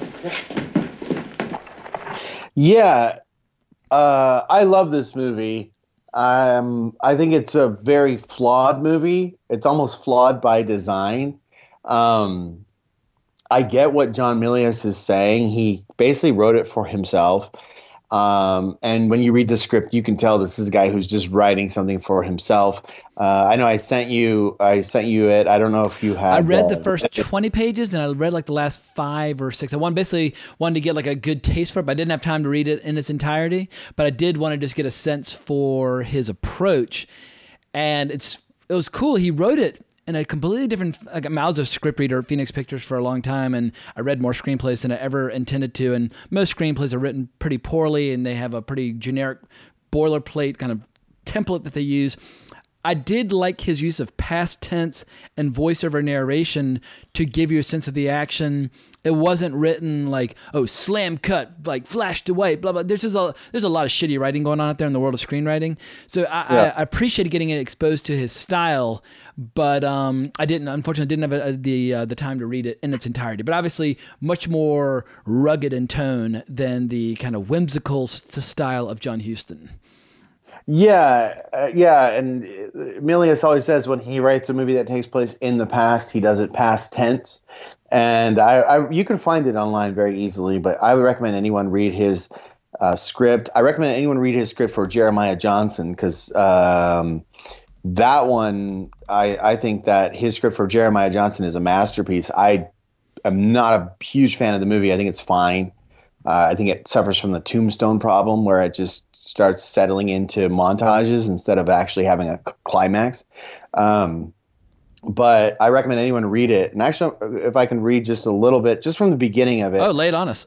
We'll get an idea. So, he has this, he has the fade in exterior prairie, whatever. But this is how he writes it and gives you an idea. Roy Bean crossed the Pecos River sometime in 1890, a man of 40 with a past. He was headed west as the sun does set, and he had the intention of roosting up in that territory. I believe he's wanted of horse and cow thievery in Tularosa County, and also the forceful abduction of an Indian woman. He was a convicted bank robber to boot and ran with the Baldy Mitchell gang. He rode into the setting sun, headed for hell. He had a handlebar mustache. It was much the same in appearance as those worn by villains that I saw in the Nickelodeon shows at Fort Davis. I do not intend to make any judgment on Roy Bean's character, but those men wore their lip hair in the manner for a purpose. All characters have their roots in truth. Roy Bean had his purpose too. Reader, think what you like. So that's how he writes prose. And if you ever read a script, like it's never written like that. It's always he walks to his car. He turns the key. It's all very direct. Well, I guess most screenwriters assume that they're not going to get a chance to direct it. And so adding a lot of style and personality is almost more trouble than it's worth because the director's not going to include any of it. Whereas if you read one of Quentin Tarantino's screenplays, he knows he's going to direct it. So he writes it specifically for himself. And it's almost like he's sitting down in front of you and making the pitch and telling you the story in his own words. But John Milius did get to work hand in hand with John Huston. And while John Milius might have been frustrated with John Huston's approach, I read something very kind written by John Huston where he said, the writer of the original script, John Milius, was there all the time. We'd work at night. He was a joy to work with and entered into new ideas with great enthusiasm. It turned out to be one of those pictures that we wrote as we went along. But then Milius had the flip side. He said, there were dark, evil sides to that man as well as funny, charming sides. You saw that the evil was necessary at first, but that as time progressed, it was no longer needed. The whole thing was horribly mangled. So two different points of view, but John Huston seems to have had a fine time working with him. But I also, since I mentioned Tarantino has said repeatedly recently that John Milius is his all-time favorite screenwriter. But when he was accepting his award at the Golden Globes, he said, well, I'm going to accept this in the honor of Robert Bolt, because Robert Bolt was John Milius' favorite writer, who obviously wrote like Lawrence of Arabia. So anyway, when it comes to a love of screenwriting, John Milius, Robert Bolt, Quentin Tarantino, they're all part of this giant family of filmmakers who love a particular style of writing. So I love John Milius as a writer. I love him as a filmmaker. I love Conan the Barbarian. I love Red Dawn. I love Big Wednesday. I think John Milius is a fucking legend. But it was just too early in his career for him to really throw his weight around. Yeah, I mean, Apocalypse Now, obviously, Dillinger. I love Dillinger. Dillinger's fun. Great, yeah. So, Magnum Force. I mean, he's got a ton of good shit. I see Milius's point when I read the script. I see that I see that maybe he was going to make things a little harsher. So, like in the opening gunfight in the saloon, like there are like innocent prostitutes getting shot up, like it's a Peckinpah movie. He actually because they just happen to get in the way. Yeah, like that's one of the things I remember. The bad guys in Roy Bean are shooting at each other, and like one girl like tries to throw a knife, even though she's like on the side of the bad guys, but like, well, she's on our side, but she's also in the way, so they just unload on her. Yeah, and he uses the big fat prostitute as a shield in the script during the gunfight. So it's harsher. And there are things about it that are different. It's maybe a little less cartoony, a little less surreal, but still captures that humor. But I don't blame Huston for getting the ideas that he got from the script, because there are aspects of the script that are totally like ridiculous and silly, and so that Huston made a more whimsical version of it. It doesn't surprise me, because I feel that you could read it and kind of read it two ways. I think that Milius was doing almost like an Old Testament story or a old mythological story with his brand of humor, and I think that Houston was doing more of a fairy tale or a tall tale. Yeah, the moment you hear marmalade, molasses, and honey, yes. you're like, all right, this is that kind of movie where you get these kinds of songs sung by Andy Williams. Marmalade, molasses, and honey, cinnamon and sassafras tea. They make a morning finger licking and sunny, sweet as it can be. Pour it over me. All the hummingbirds are out humming. Honeysuckle spike in the breeze. Feel like a dilly of a day is a-coming. Peeking through the sycamore trees. You know what I'd love to do. Head for the hills with you.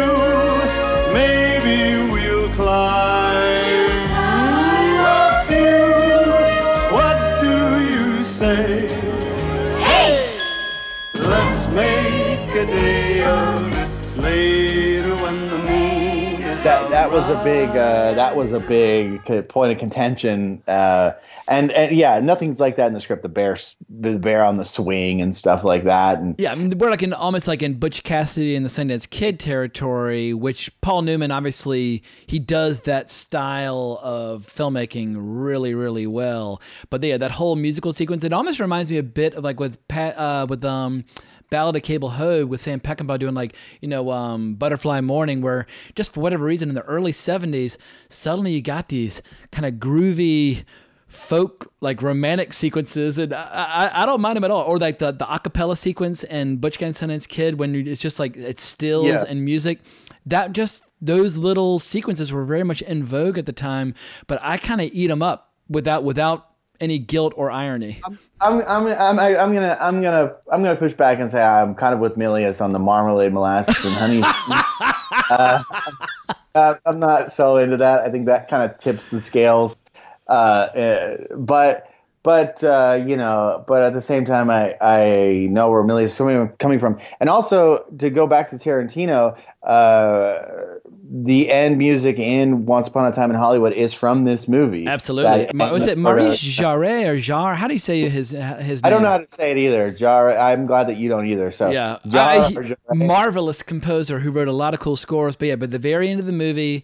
Arabia, right? Yeah, but like at the very end of the movie, when you see Leonardo DiCaprio going up and meeting Sharon Tate, that is the life and times of Judge Roy Bean. So clearly, this movie was on Tarantino's mind or brain as he was writing Once Upon a Time in Hollywood, because he loves John Milius, he loves westerns, and this western, while it came out in '72, is part of that era that is being explored in Once Upon a Time in Hollywood, where the old-fashioned, square-jawed, kind of Tab Hunter westerns are being replaced by the long-haired, kind of weird, psychedelic hippie westerns.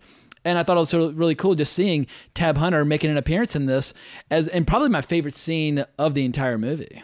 Oh yeah, we'll get to that. We'll get to that in a second. But still hitting on Once Upon a Time in Hollywood, the opening coda of this movie is "This is not the way it happened, but it's the way it should have," or something to that effect. It tells you right off none of this is true. And that could almost be you could almost put that at the beginning of Once Upon a Time in Hollywood too. 100%, without a doubt.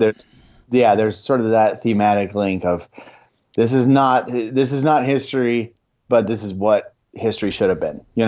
So that's an interesting aspect. But yeah, Milius wrote this for himself. He was becoming a hot screenwriter, and he wanted to direct it. And he had actually sent it. He wrote it for Warren Oates, is what he claims. He wanted a Warren Oates sort of figure. And you could see that he's kind of like he's doing a little riff. In his script, he's doing a little Peckinpah riff. He's got a character named Tector, not a common name. Start the ball, Tector. Yeah, the horror's getting shot, things like that. He's getting a little bit of Leone in there, that kind of mythologizing, and then he's doing his own thing too. So you see that he maybe wants something a little more harsh but still with his weird humor. But they didn't. The studio just didn't. They didn't. He sent it to Lee Marvin. And Lee Marvin was making pocket money at that time, and Paul Newman had love this story. Had read the script and was like, fell in love with it. Yeah, apparently Lee Marvin was so shit-faced that he couldn't bother to read it, and Paul Newman was like, your loss is my gain, and he just picked it up and read it. And so who knows, that could be total Hollywood myth-making and legend, but I just love the idea of Lee Marvin being just so fucked up that he couldn't bother to read the submission.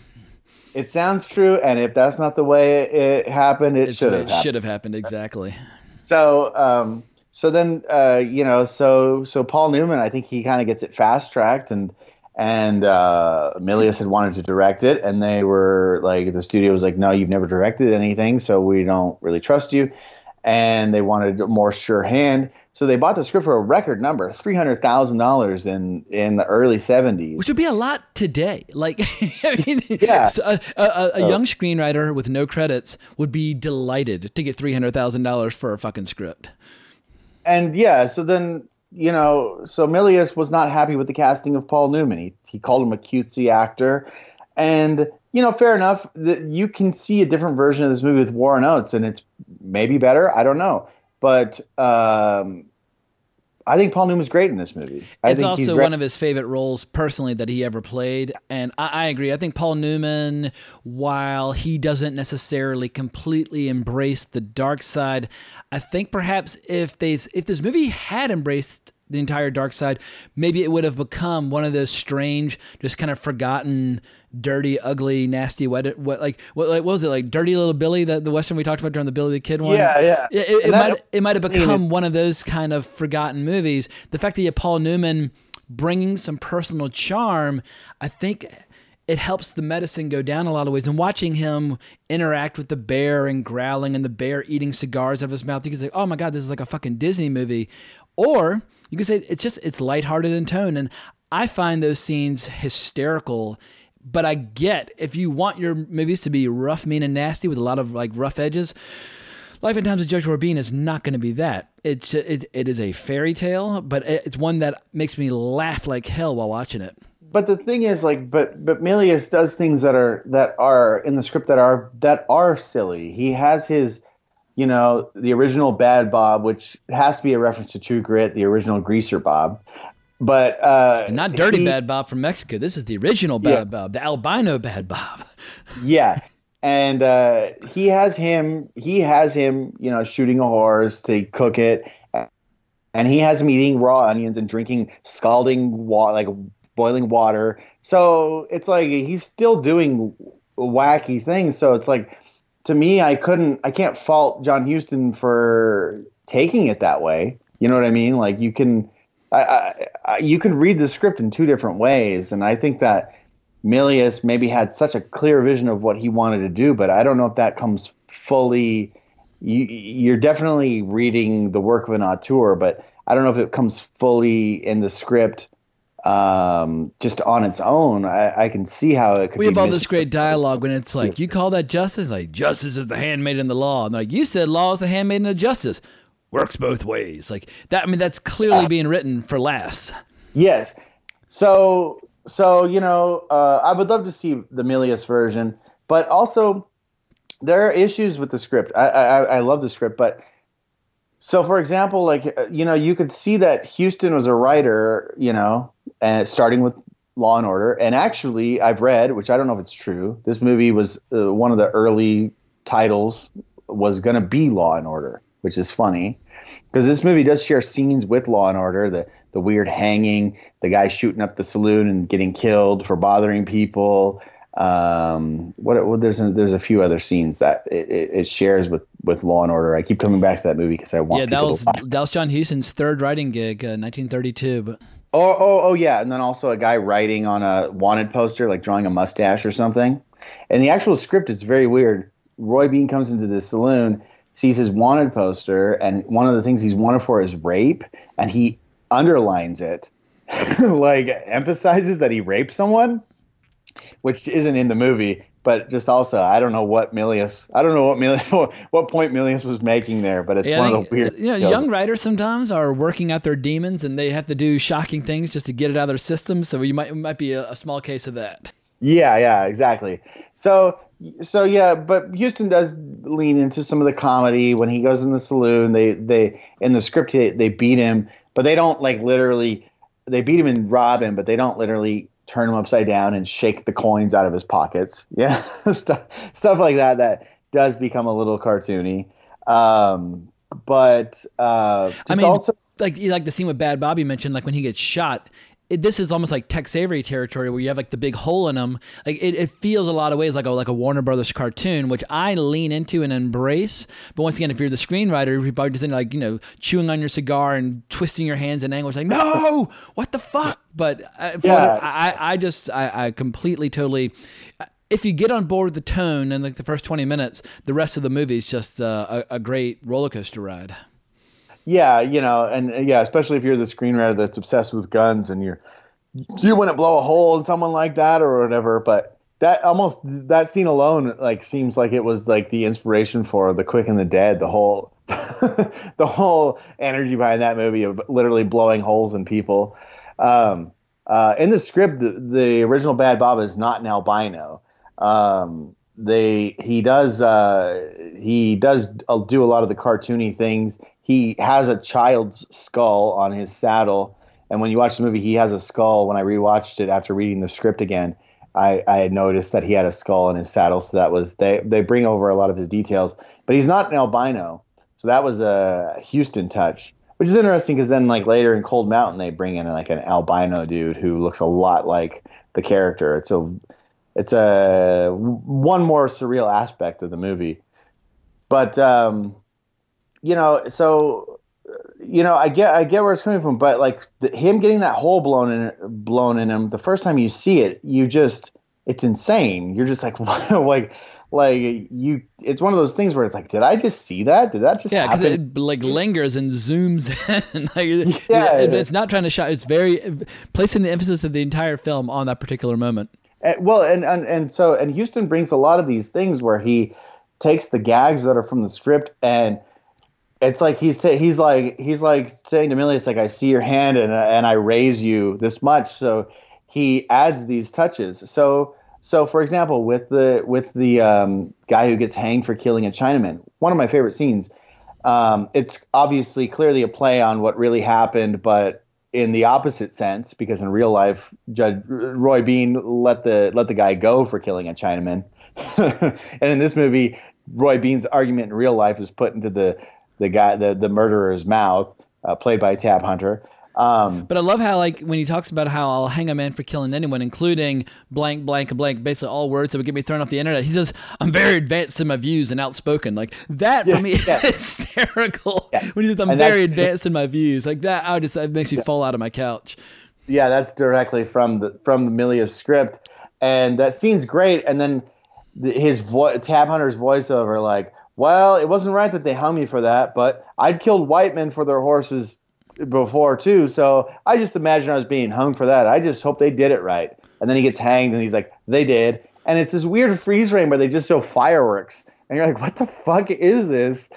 It's played so perfectly, and the fireworks is not in the script, but it's just like Houston finds a tone that is just well. It's great. Peculiar also having so many voiceover narrators. Like there are plenty of movies out there with voiceover narration, but almost always you stick with one for the whole movie. Yeah. But with this movie, different voiceover narrators drift in and out of the story, whether it's Anthony Perkins or Ned Beatty or whomever, and it just works. It's like when you're reading a novel, how sometimes you have different point of view characters. Well, same with Life and Times of Judge Roy Bean. Oh yeah, and I love that. I love the Anthony Perkins, because that's, I think, the first time voiceover is in the movie, and you're just watching him ride like a close up of his face with his voiceover, and it's such a dynamic, weird way of doing things that in all the westerns before this that I've seen I've never seen that in a western, at least, that sort of thing. And also just after his scene ends, when he says, well, I died of dysentery in Mexico a few years later, and I never saw Bean again. So I imagine he's in hell. Like it's just so you're not only getting voiceover from this character just out of nowhere, you're getting voiceover from the grave. Yeah, from the afterlife. After the fact, and so it's like, and that's all in the script. So it's like, I don't know. How could you blame John Huston for going like, oh, this is just a kind of silly, whimsical movie? You know what I mean? Yeah, just like little things. Like there's a photo montage of a lot of the various people that got sentenced to whatever crime. But at one point you see a guy holding his hands up and he's on his knees next to a sheep. Like it's implied he's being arrested for fucking a sheep. Like all this stuff is played for laughs. And apparently on the set, it was just bananas. Like there's this great anecdote by Billy Pearson, which is featured in the book Ava Gardner, Love is Nothing by Lee Server. And I got to read this brief passage from it, but it says, playing the part of the station master who leads Lily Langtry from the train was Billy Pearson, former jockey and art smuggler, whose real job was to keep the director amused.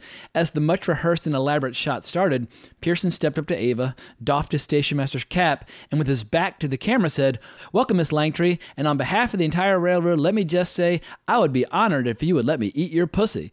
And apparently he continued in this vein or worse as they played out the entire lengthy shot, but Ava refused to react, only remaining perfectly in character to the end, at which point everybody exploded with laughter, John Huston with tears in his eyes. It would mean an hour on the clock before anybody could work again. Like, if you're playing these kinds of gags and potentially ruining takes and so on and so forth, clearly the entire movie was made like with like a very jovial kind of festive vibe on the set. Yeah. And, and that's kind of the spirit. You feel like that would be the spirit. I would, like I said, I would want to see what Milius had in mind, because their script is definitely harsher, but it still has these like flights of fancy, these weird things that he does that I don't know how a filmmaker would rein that tone in. So maybe it had to be directed by him to have the perfect version of it. I mean, I love the movie. I think that it, to an extent, peters out after a certain point. I think like the first hour of it, I love. Like for me, the weakest part is like, I love and adore the Jacqueline Bisset stuff. Yeah. Doesn't quite play for me. That entire sequence when he like catches the torch and then like burns, goes to war with the town. I wouldn't have minded if that entire sequence were removed, because I just don't think it measures up to the rest. But I guess the movie needed an ending of some kind. But I like the Lily Langtry ending far more than the actual like shootout. Yeah, and that's one of the differences in the script is that so. And I can see why they did it, because in the script, like the Roddy McDowell lawyer character, he gets rich off of like oil and just dies off screen. He just doesn't become the main villain. And Bean, he leaves the town, after he tries to lynch the drunk doctor who couldn't save his fiance. So in the movie, it's sort of like Roddy McDowell comes in, and then you find out that his deputies had voted against him, and then you see, and so Bean leaves. Like these deputies voted for Roddy McDowell to be the mayor because their wives forced them to, and so Bean leaves, and then the deputies get left by their wives, and then they're all destitute, and Bean comes back and gathers them up for like one last hurrah. Now in the script, it's almost like Arthur, like in the Arthurian legends, getting his Knights of the Round Table together like one last time. Yeah, and actually in the script, when he tries to lynch the doctor, his deputies stop him, and they're the ones that kick him out of town. And the lawyer's involved, but they're the ones that are like, "You need to get out of here. If you come back, we're going to kill you. You've outlasted your time." And then when Bean comes back, he never reveals that he's Judge Roy Bean to his daughter. And it's funny because his daughter is like, has the spirit of Bean, but she's like a pro-union, Bolshevik, sort of liberal. So that you're getting that kind of Milius thing. But his script actually, kind of likes that about her, I guess. But what happens when the oil, industry comes in, there's like a Italian sort of oilman / gangster who is named Fat Willie. and he kidnaps Bean's daughter because she's like protesting against him and all that, and forces her to do like a burlesque dance or something. And then Bean goes in to rescue her, and then there's basically a big massacre, very similar to the opening shootout in the bar.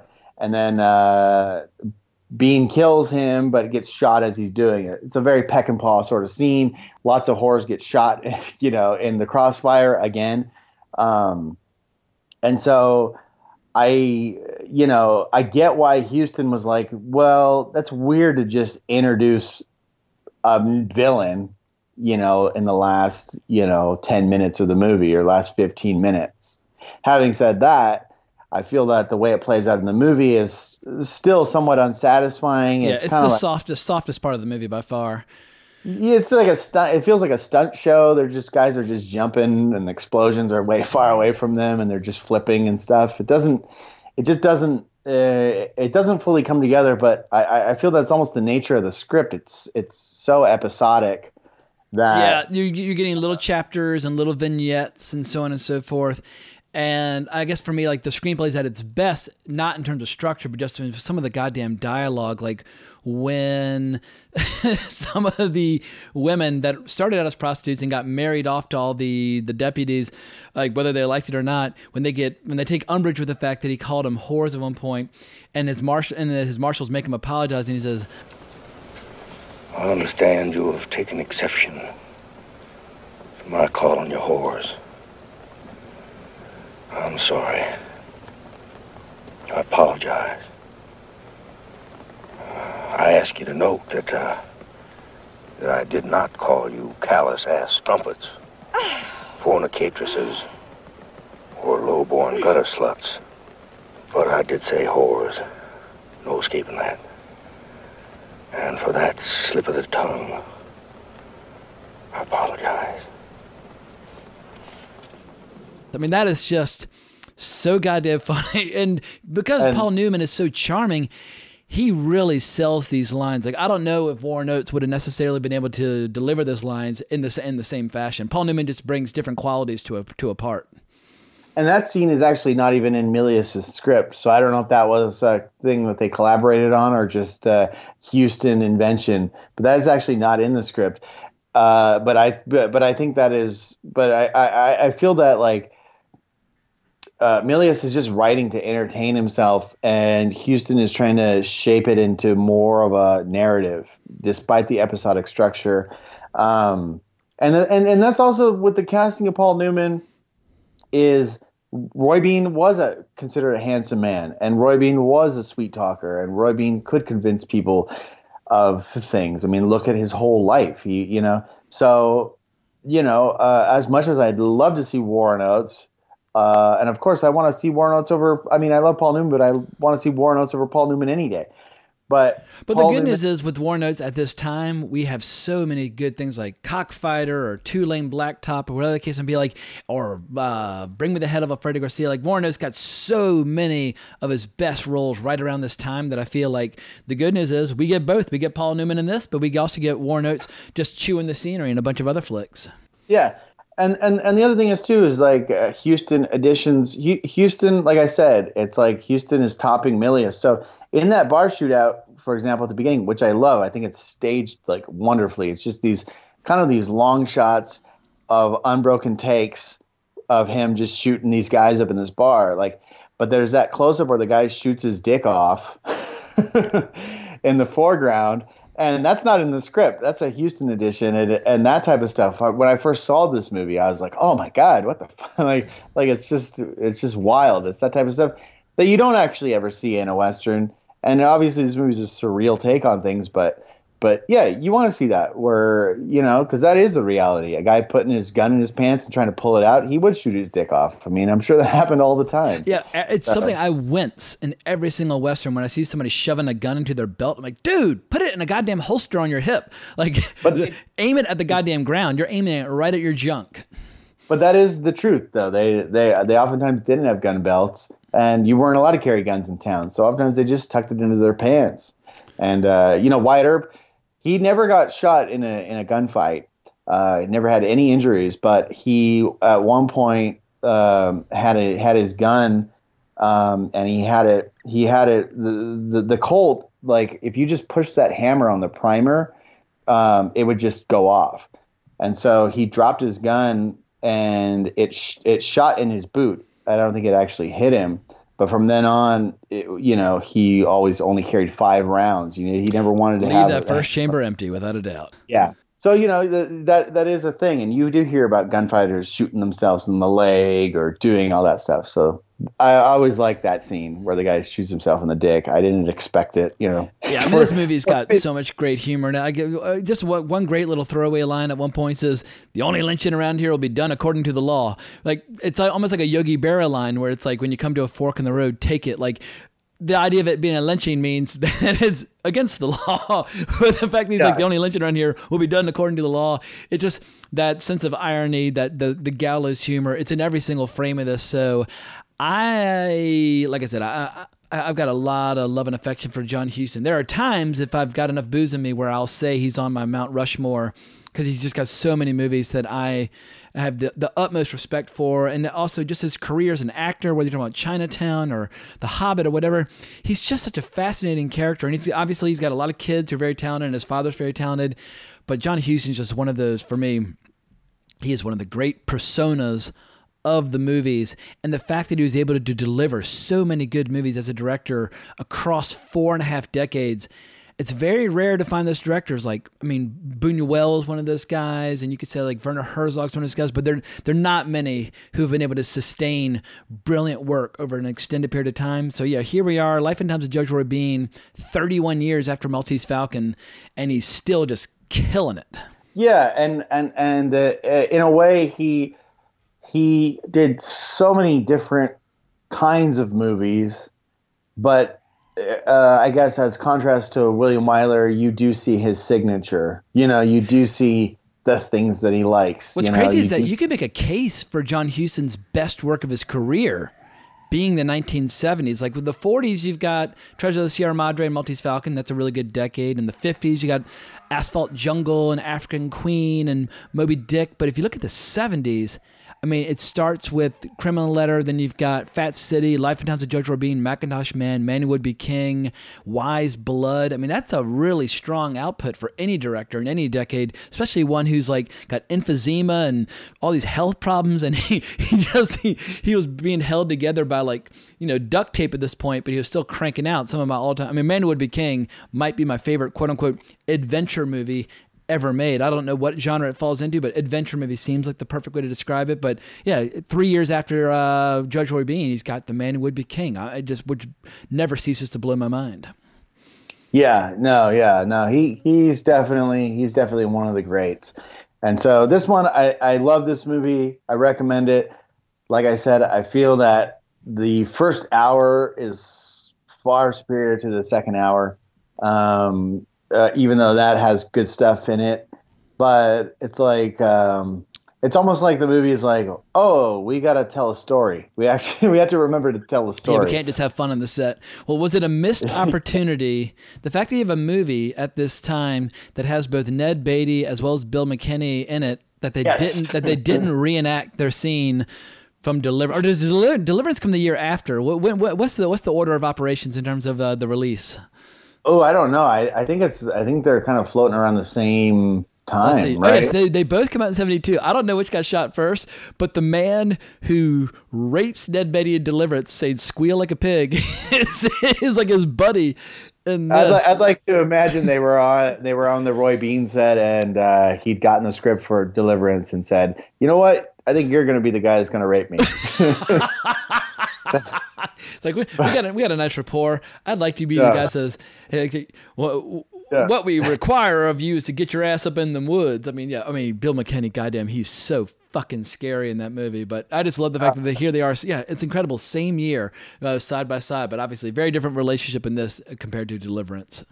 Yeah, and then shout out also to Matt Clark as one of the deputies, Steve Canale, who would be in Milius' Dillinger, and apparently this is the movie that inspired Milius to start directing so that he could control stuff, but clearly there were things about it that he liked. What if the actor who plays Bell in Pat Garrett and Billy the Kid? What role does he play in this? I can't remember his name. He's one of the deputies. That's Matt Clark. Gotcha. Yeah, he's fantastic. And also you have Richard Farnsworth in here, and you got one of the stunts. Yeah. Yeah. Oh, yeah. And then also that's one other thing. A guy named Neil Summers. He's the one who is shooting up the bar and, saying I'd make love to a mountain lion or something. Yeah, shoots a little Langtry in the boob and gets shot dead.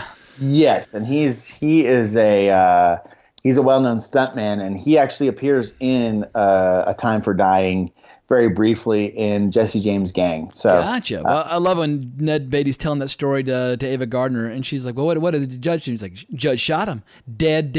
But yeah, Ned Beatty's just got such a perfect delivery style for these kinds of movies. Yeah, and actually, Ned Beatty does play Judge Roy Bean in Streets of Laredo, which was a sequel to Lonesome Dove. Yeah, like for people who don't know, Larry McMurtry wrote 4 books with Gus and Call. Obviously, Lonesome Dove was first, followed by Streets of Laredo. Sequentially, that they're 3 and 4, but they were published as 1 and 2. But Streets of Laredo was originally going to be a movie about these characters with John Wayne and Henry Fonda and Jimmy Stewart. The movie ended up getting scrapped. It was going to be a Peter Bogdanovich movie, and then it got repurposed into Lonesome Dove, which is one of the most entertaining novels of the 20th century. I can't get enough of it. I don't think Streets of Laredo is quite on that level, so I never saw the show Streets of Laredo, but I did read the book. I went through a phase where I was just all up the butt of that quartet of books. I just absolutely adored it. But I'm embarrassed to admit, I barely remember the scene where Judge Roy Bean appears in the book. I think when I was reading it, he shows up and I was like, whoa, that's Judge Roy Bean. And then I was just so focused on the story of Call and P.I. in that story that I just, I can't really remember in what context Judge Roy Bean appears in that story.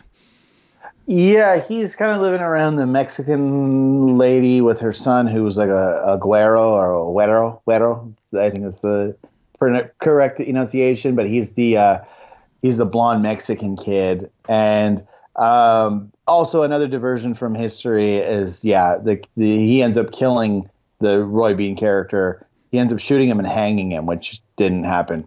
All these movies always want to kind of give like outside of A Time for Dying of all films, they always want to kind of give Roy Bean an epic send-off. Yeah, an epic send-off, which he didn't have. He just got drunk and went to bed, which I like. And then also there's I think it's on Amazon Prime, but the quality is so poor. Is the TV show Judge Roy Bean, where Edgar Buchanan from Ride the High Country and many other westerns plays Roy Bean, and in that he's more of a good guy solving cases and stopping bad guys or whatever. So if people if they can't get their fill of Roy Bean, that might be something to check out. But the quality is so poor right now. Gotcha. So. Well, as always, it's a pleasure. It's a hoot and a half talking westerns with you, and I feel like it's kind of an inexhaustible topic. Like we had a lot of back and forth when we were debating what the next episodes could be. Like, could not settle on it. Well, I think what we should do is maybe mention out loud some of the concepts in case people want to weigh in. But some of the big ones we've debated is like Sam Peckinpah knockoffs or ripoffs or imitation Sam Peckinpah films in the 70s. That's a recurring one. I've brought up Anthony Mann a few times. Singing Cowboys is one that I'm into.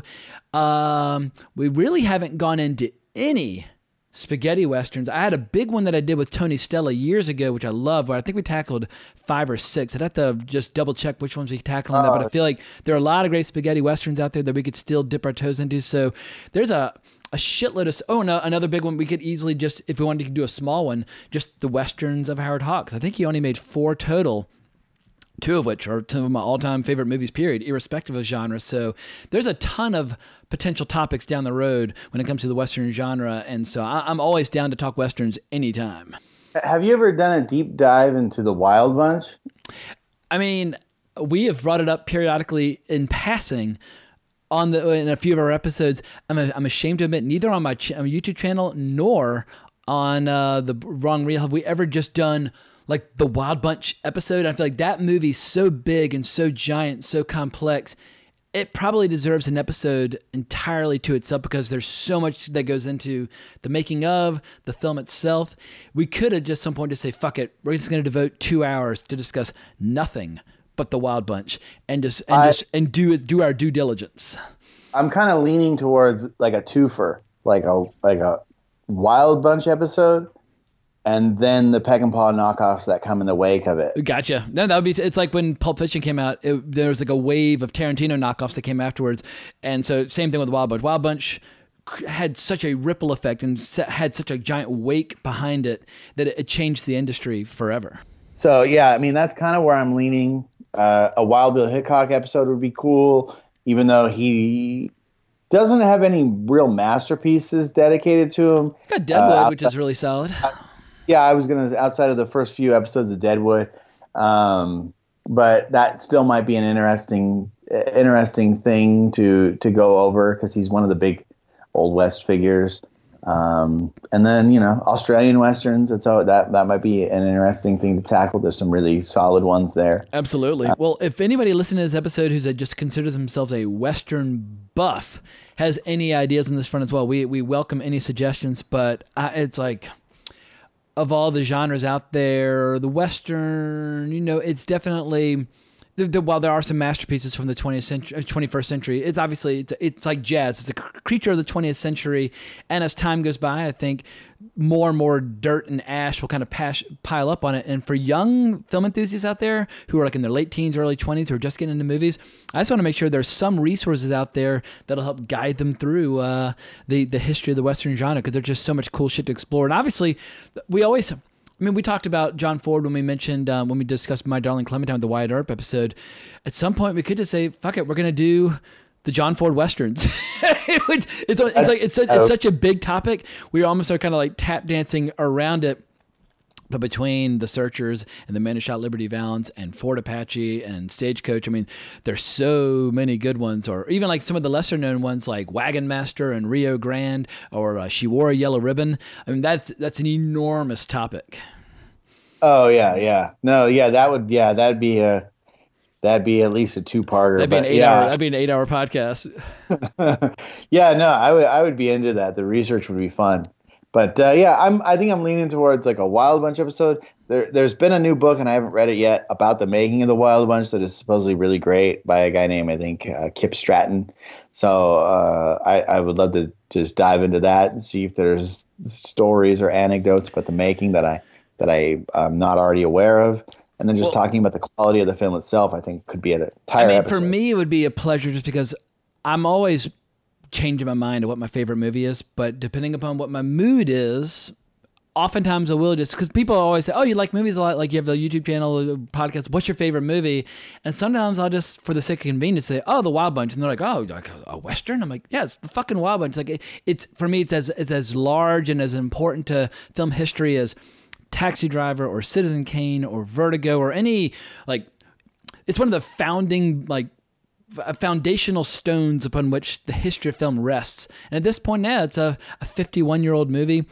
And while it might seem to me like so obvious that it's such a complete and total utter masterpiece, we have to remember there are people out there who are just getting into movies. And like when I was 18 or 19 and I saw it for the first time with my dad, we need to kind of guide the next generation of youngins into the world of Wild Bunch so that'll last another 50 years and people will keep talking about it. Yeah, exactly. It's a demarcation point in terms of this is a pre-Wild Bunch Western, and this is a post-Wild Bunch Western, and it's I know there were a lot of things going on, but it's rare to find a movie that essentially kills a genre, carves the gravestone in the best possible way. Like if they had never made a Western after, it'd be like, all right, this movie says all you need to say with the Western.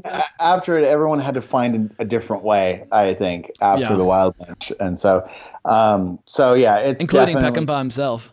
Yeah, exactly. And so Pat Garrett and Billy the Kid is my favorite favorite movie, but I think the Wild Bunch is the best Western. It's if that makes any sense. I think the Wild Bunch. It makes perfect sense. Whereas like there's a difference between personal taste and a movie that kind of defines a genre. Like in terms of historical importance, the Wild Bunch can't be understated. Whereas Pat Garrett and Billy the Kid is more just like, oh, you've seen the Wild Bunch 10 times and you've kind of like exhausted some of its possibilities. Now it's time to go all in the world of Peckinpah. I feel like Pat Garrett and Billy the Kid is like the perfect Peckinpah film, whereas the Wild Bunch is the perfect Western, if that makes any sense.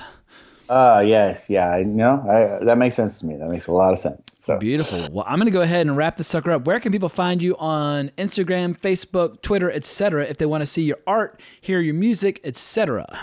Well, there's no place to hear the music. It's not been posted because it's not quite finished yet.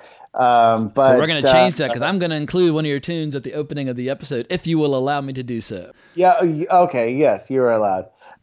It's actually the unfinished songs have been included in, like, there was a Blu-ray release of The Grand Duel, the Lee Van Cleef movie, and it's some of the music has been included in the special features of that, and it's been included other places. So cool. You can throw some of that in there. You just mentioned Lee Van Cleef. We could just do like a Lee Van Cleef episode at some point because he's got so many cool ones. And it's like from like old school Hollywood to spaghetti westerns. To like, he's all over the place, and it's like you could do well just with Lee Van Cleef. We'd have to do chapters, and actually, I might be deficient. I have a friend who wrote a Lee Van Cleef biography. Oh, very cool. So he might, but I don't know if he does podcasts very much. He directed a film called, his name's Mike Malloy. He directed a film called Eurocrime, all about Eurocrime movies. It's worth seeking out. Great I have heard about this guy, and I think Bill Tech at one point recommended that I try and recruit him on the show because he was talking about that documentary, if it's the same one, but it's all about those like it's like the early 70s Italian crime films. Yes, yeah, very like Dirty Harry, French Connection, Serpico kind of riffs, and also kind of the thing that kind of became in the wake of the death of the spaghetti western. These are the movies that kind of took over. So, but I don't know, I'll try to convince him he's done some podcasts, but he can be a fickle man, but he wrote a biography on Lee Van Cleef and I believe a biography on Warren Oates too. Or at some point we could just say, all right, well, if he doesn't want to make an appearance, just do an episode talking about his work. Like I'm totally fine just doing an episode talking about the documentary Eurocrime, which came out in 2012. Yeah, it's the same movie I was thinking of. It's called Eurocrime, the Italian cop and gangster films that ruled the 70s. And it's a very cool documentary. So we could just do an episode celebrating his work, which would be totally up my alley. Absolutely exhaustive. Some of my artwork is on the DVD menus, I think. Well worth checking out. But I got lost. What were we talking about? Just where to find yourself, social media, etc.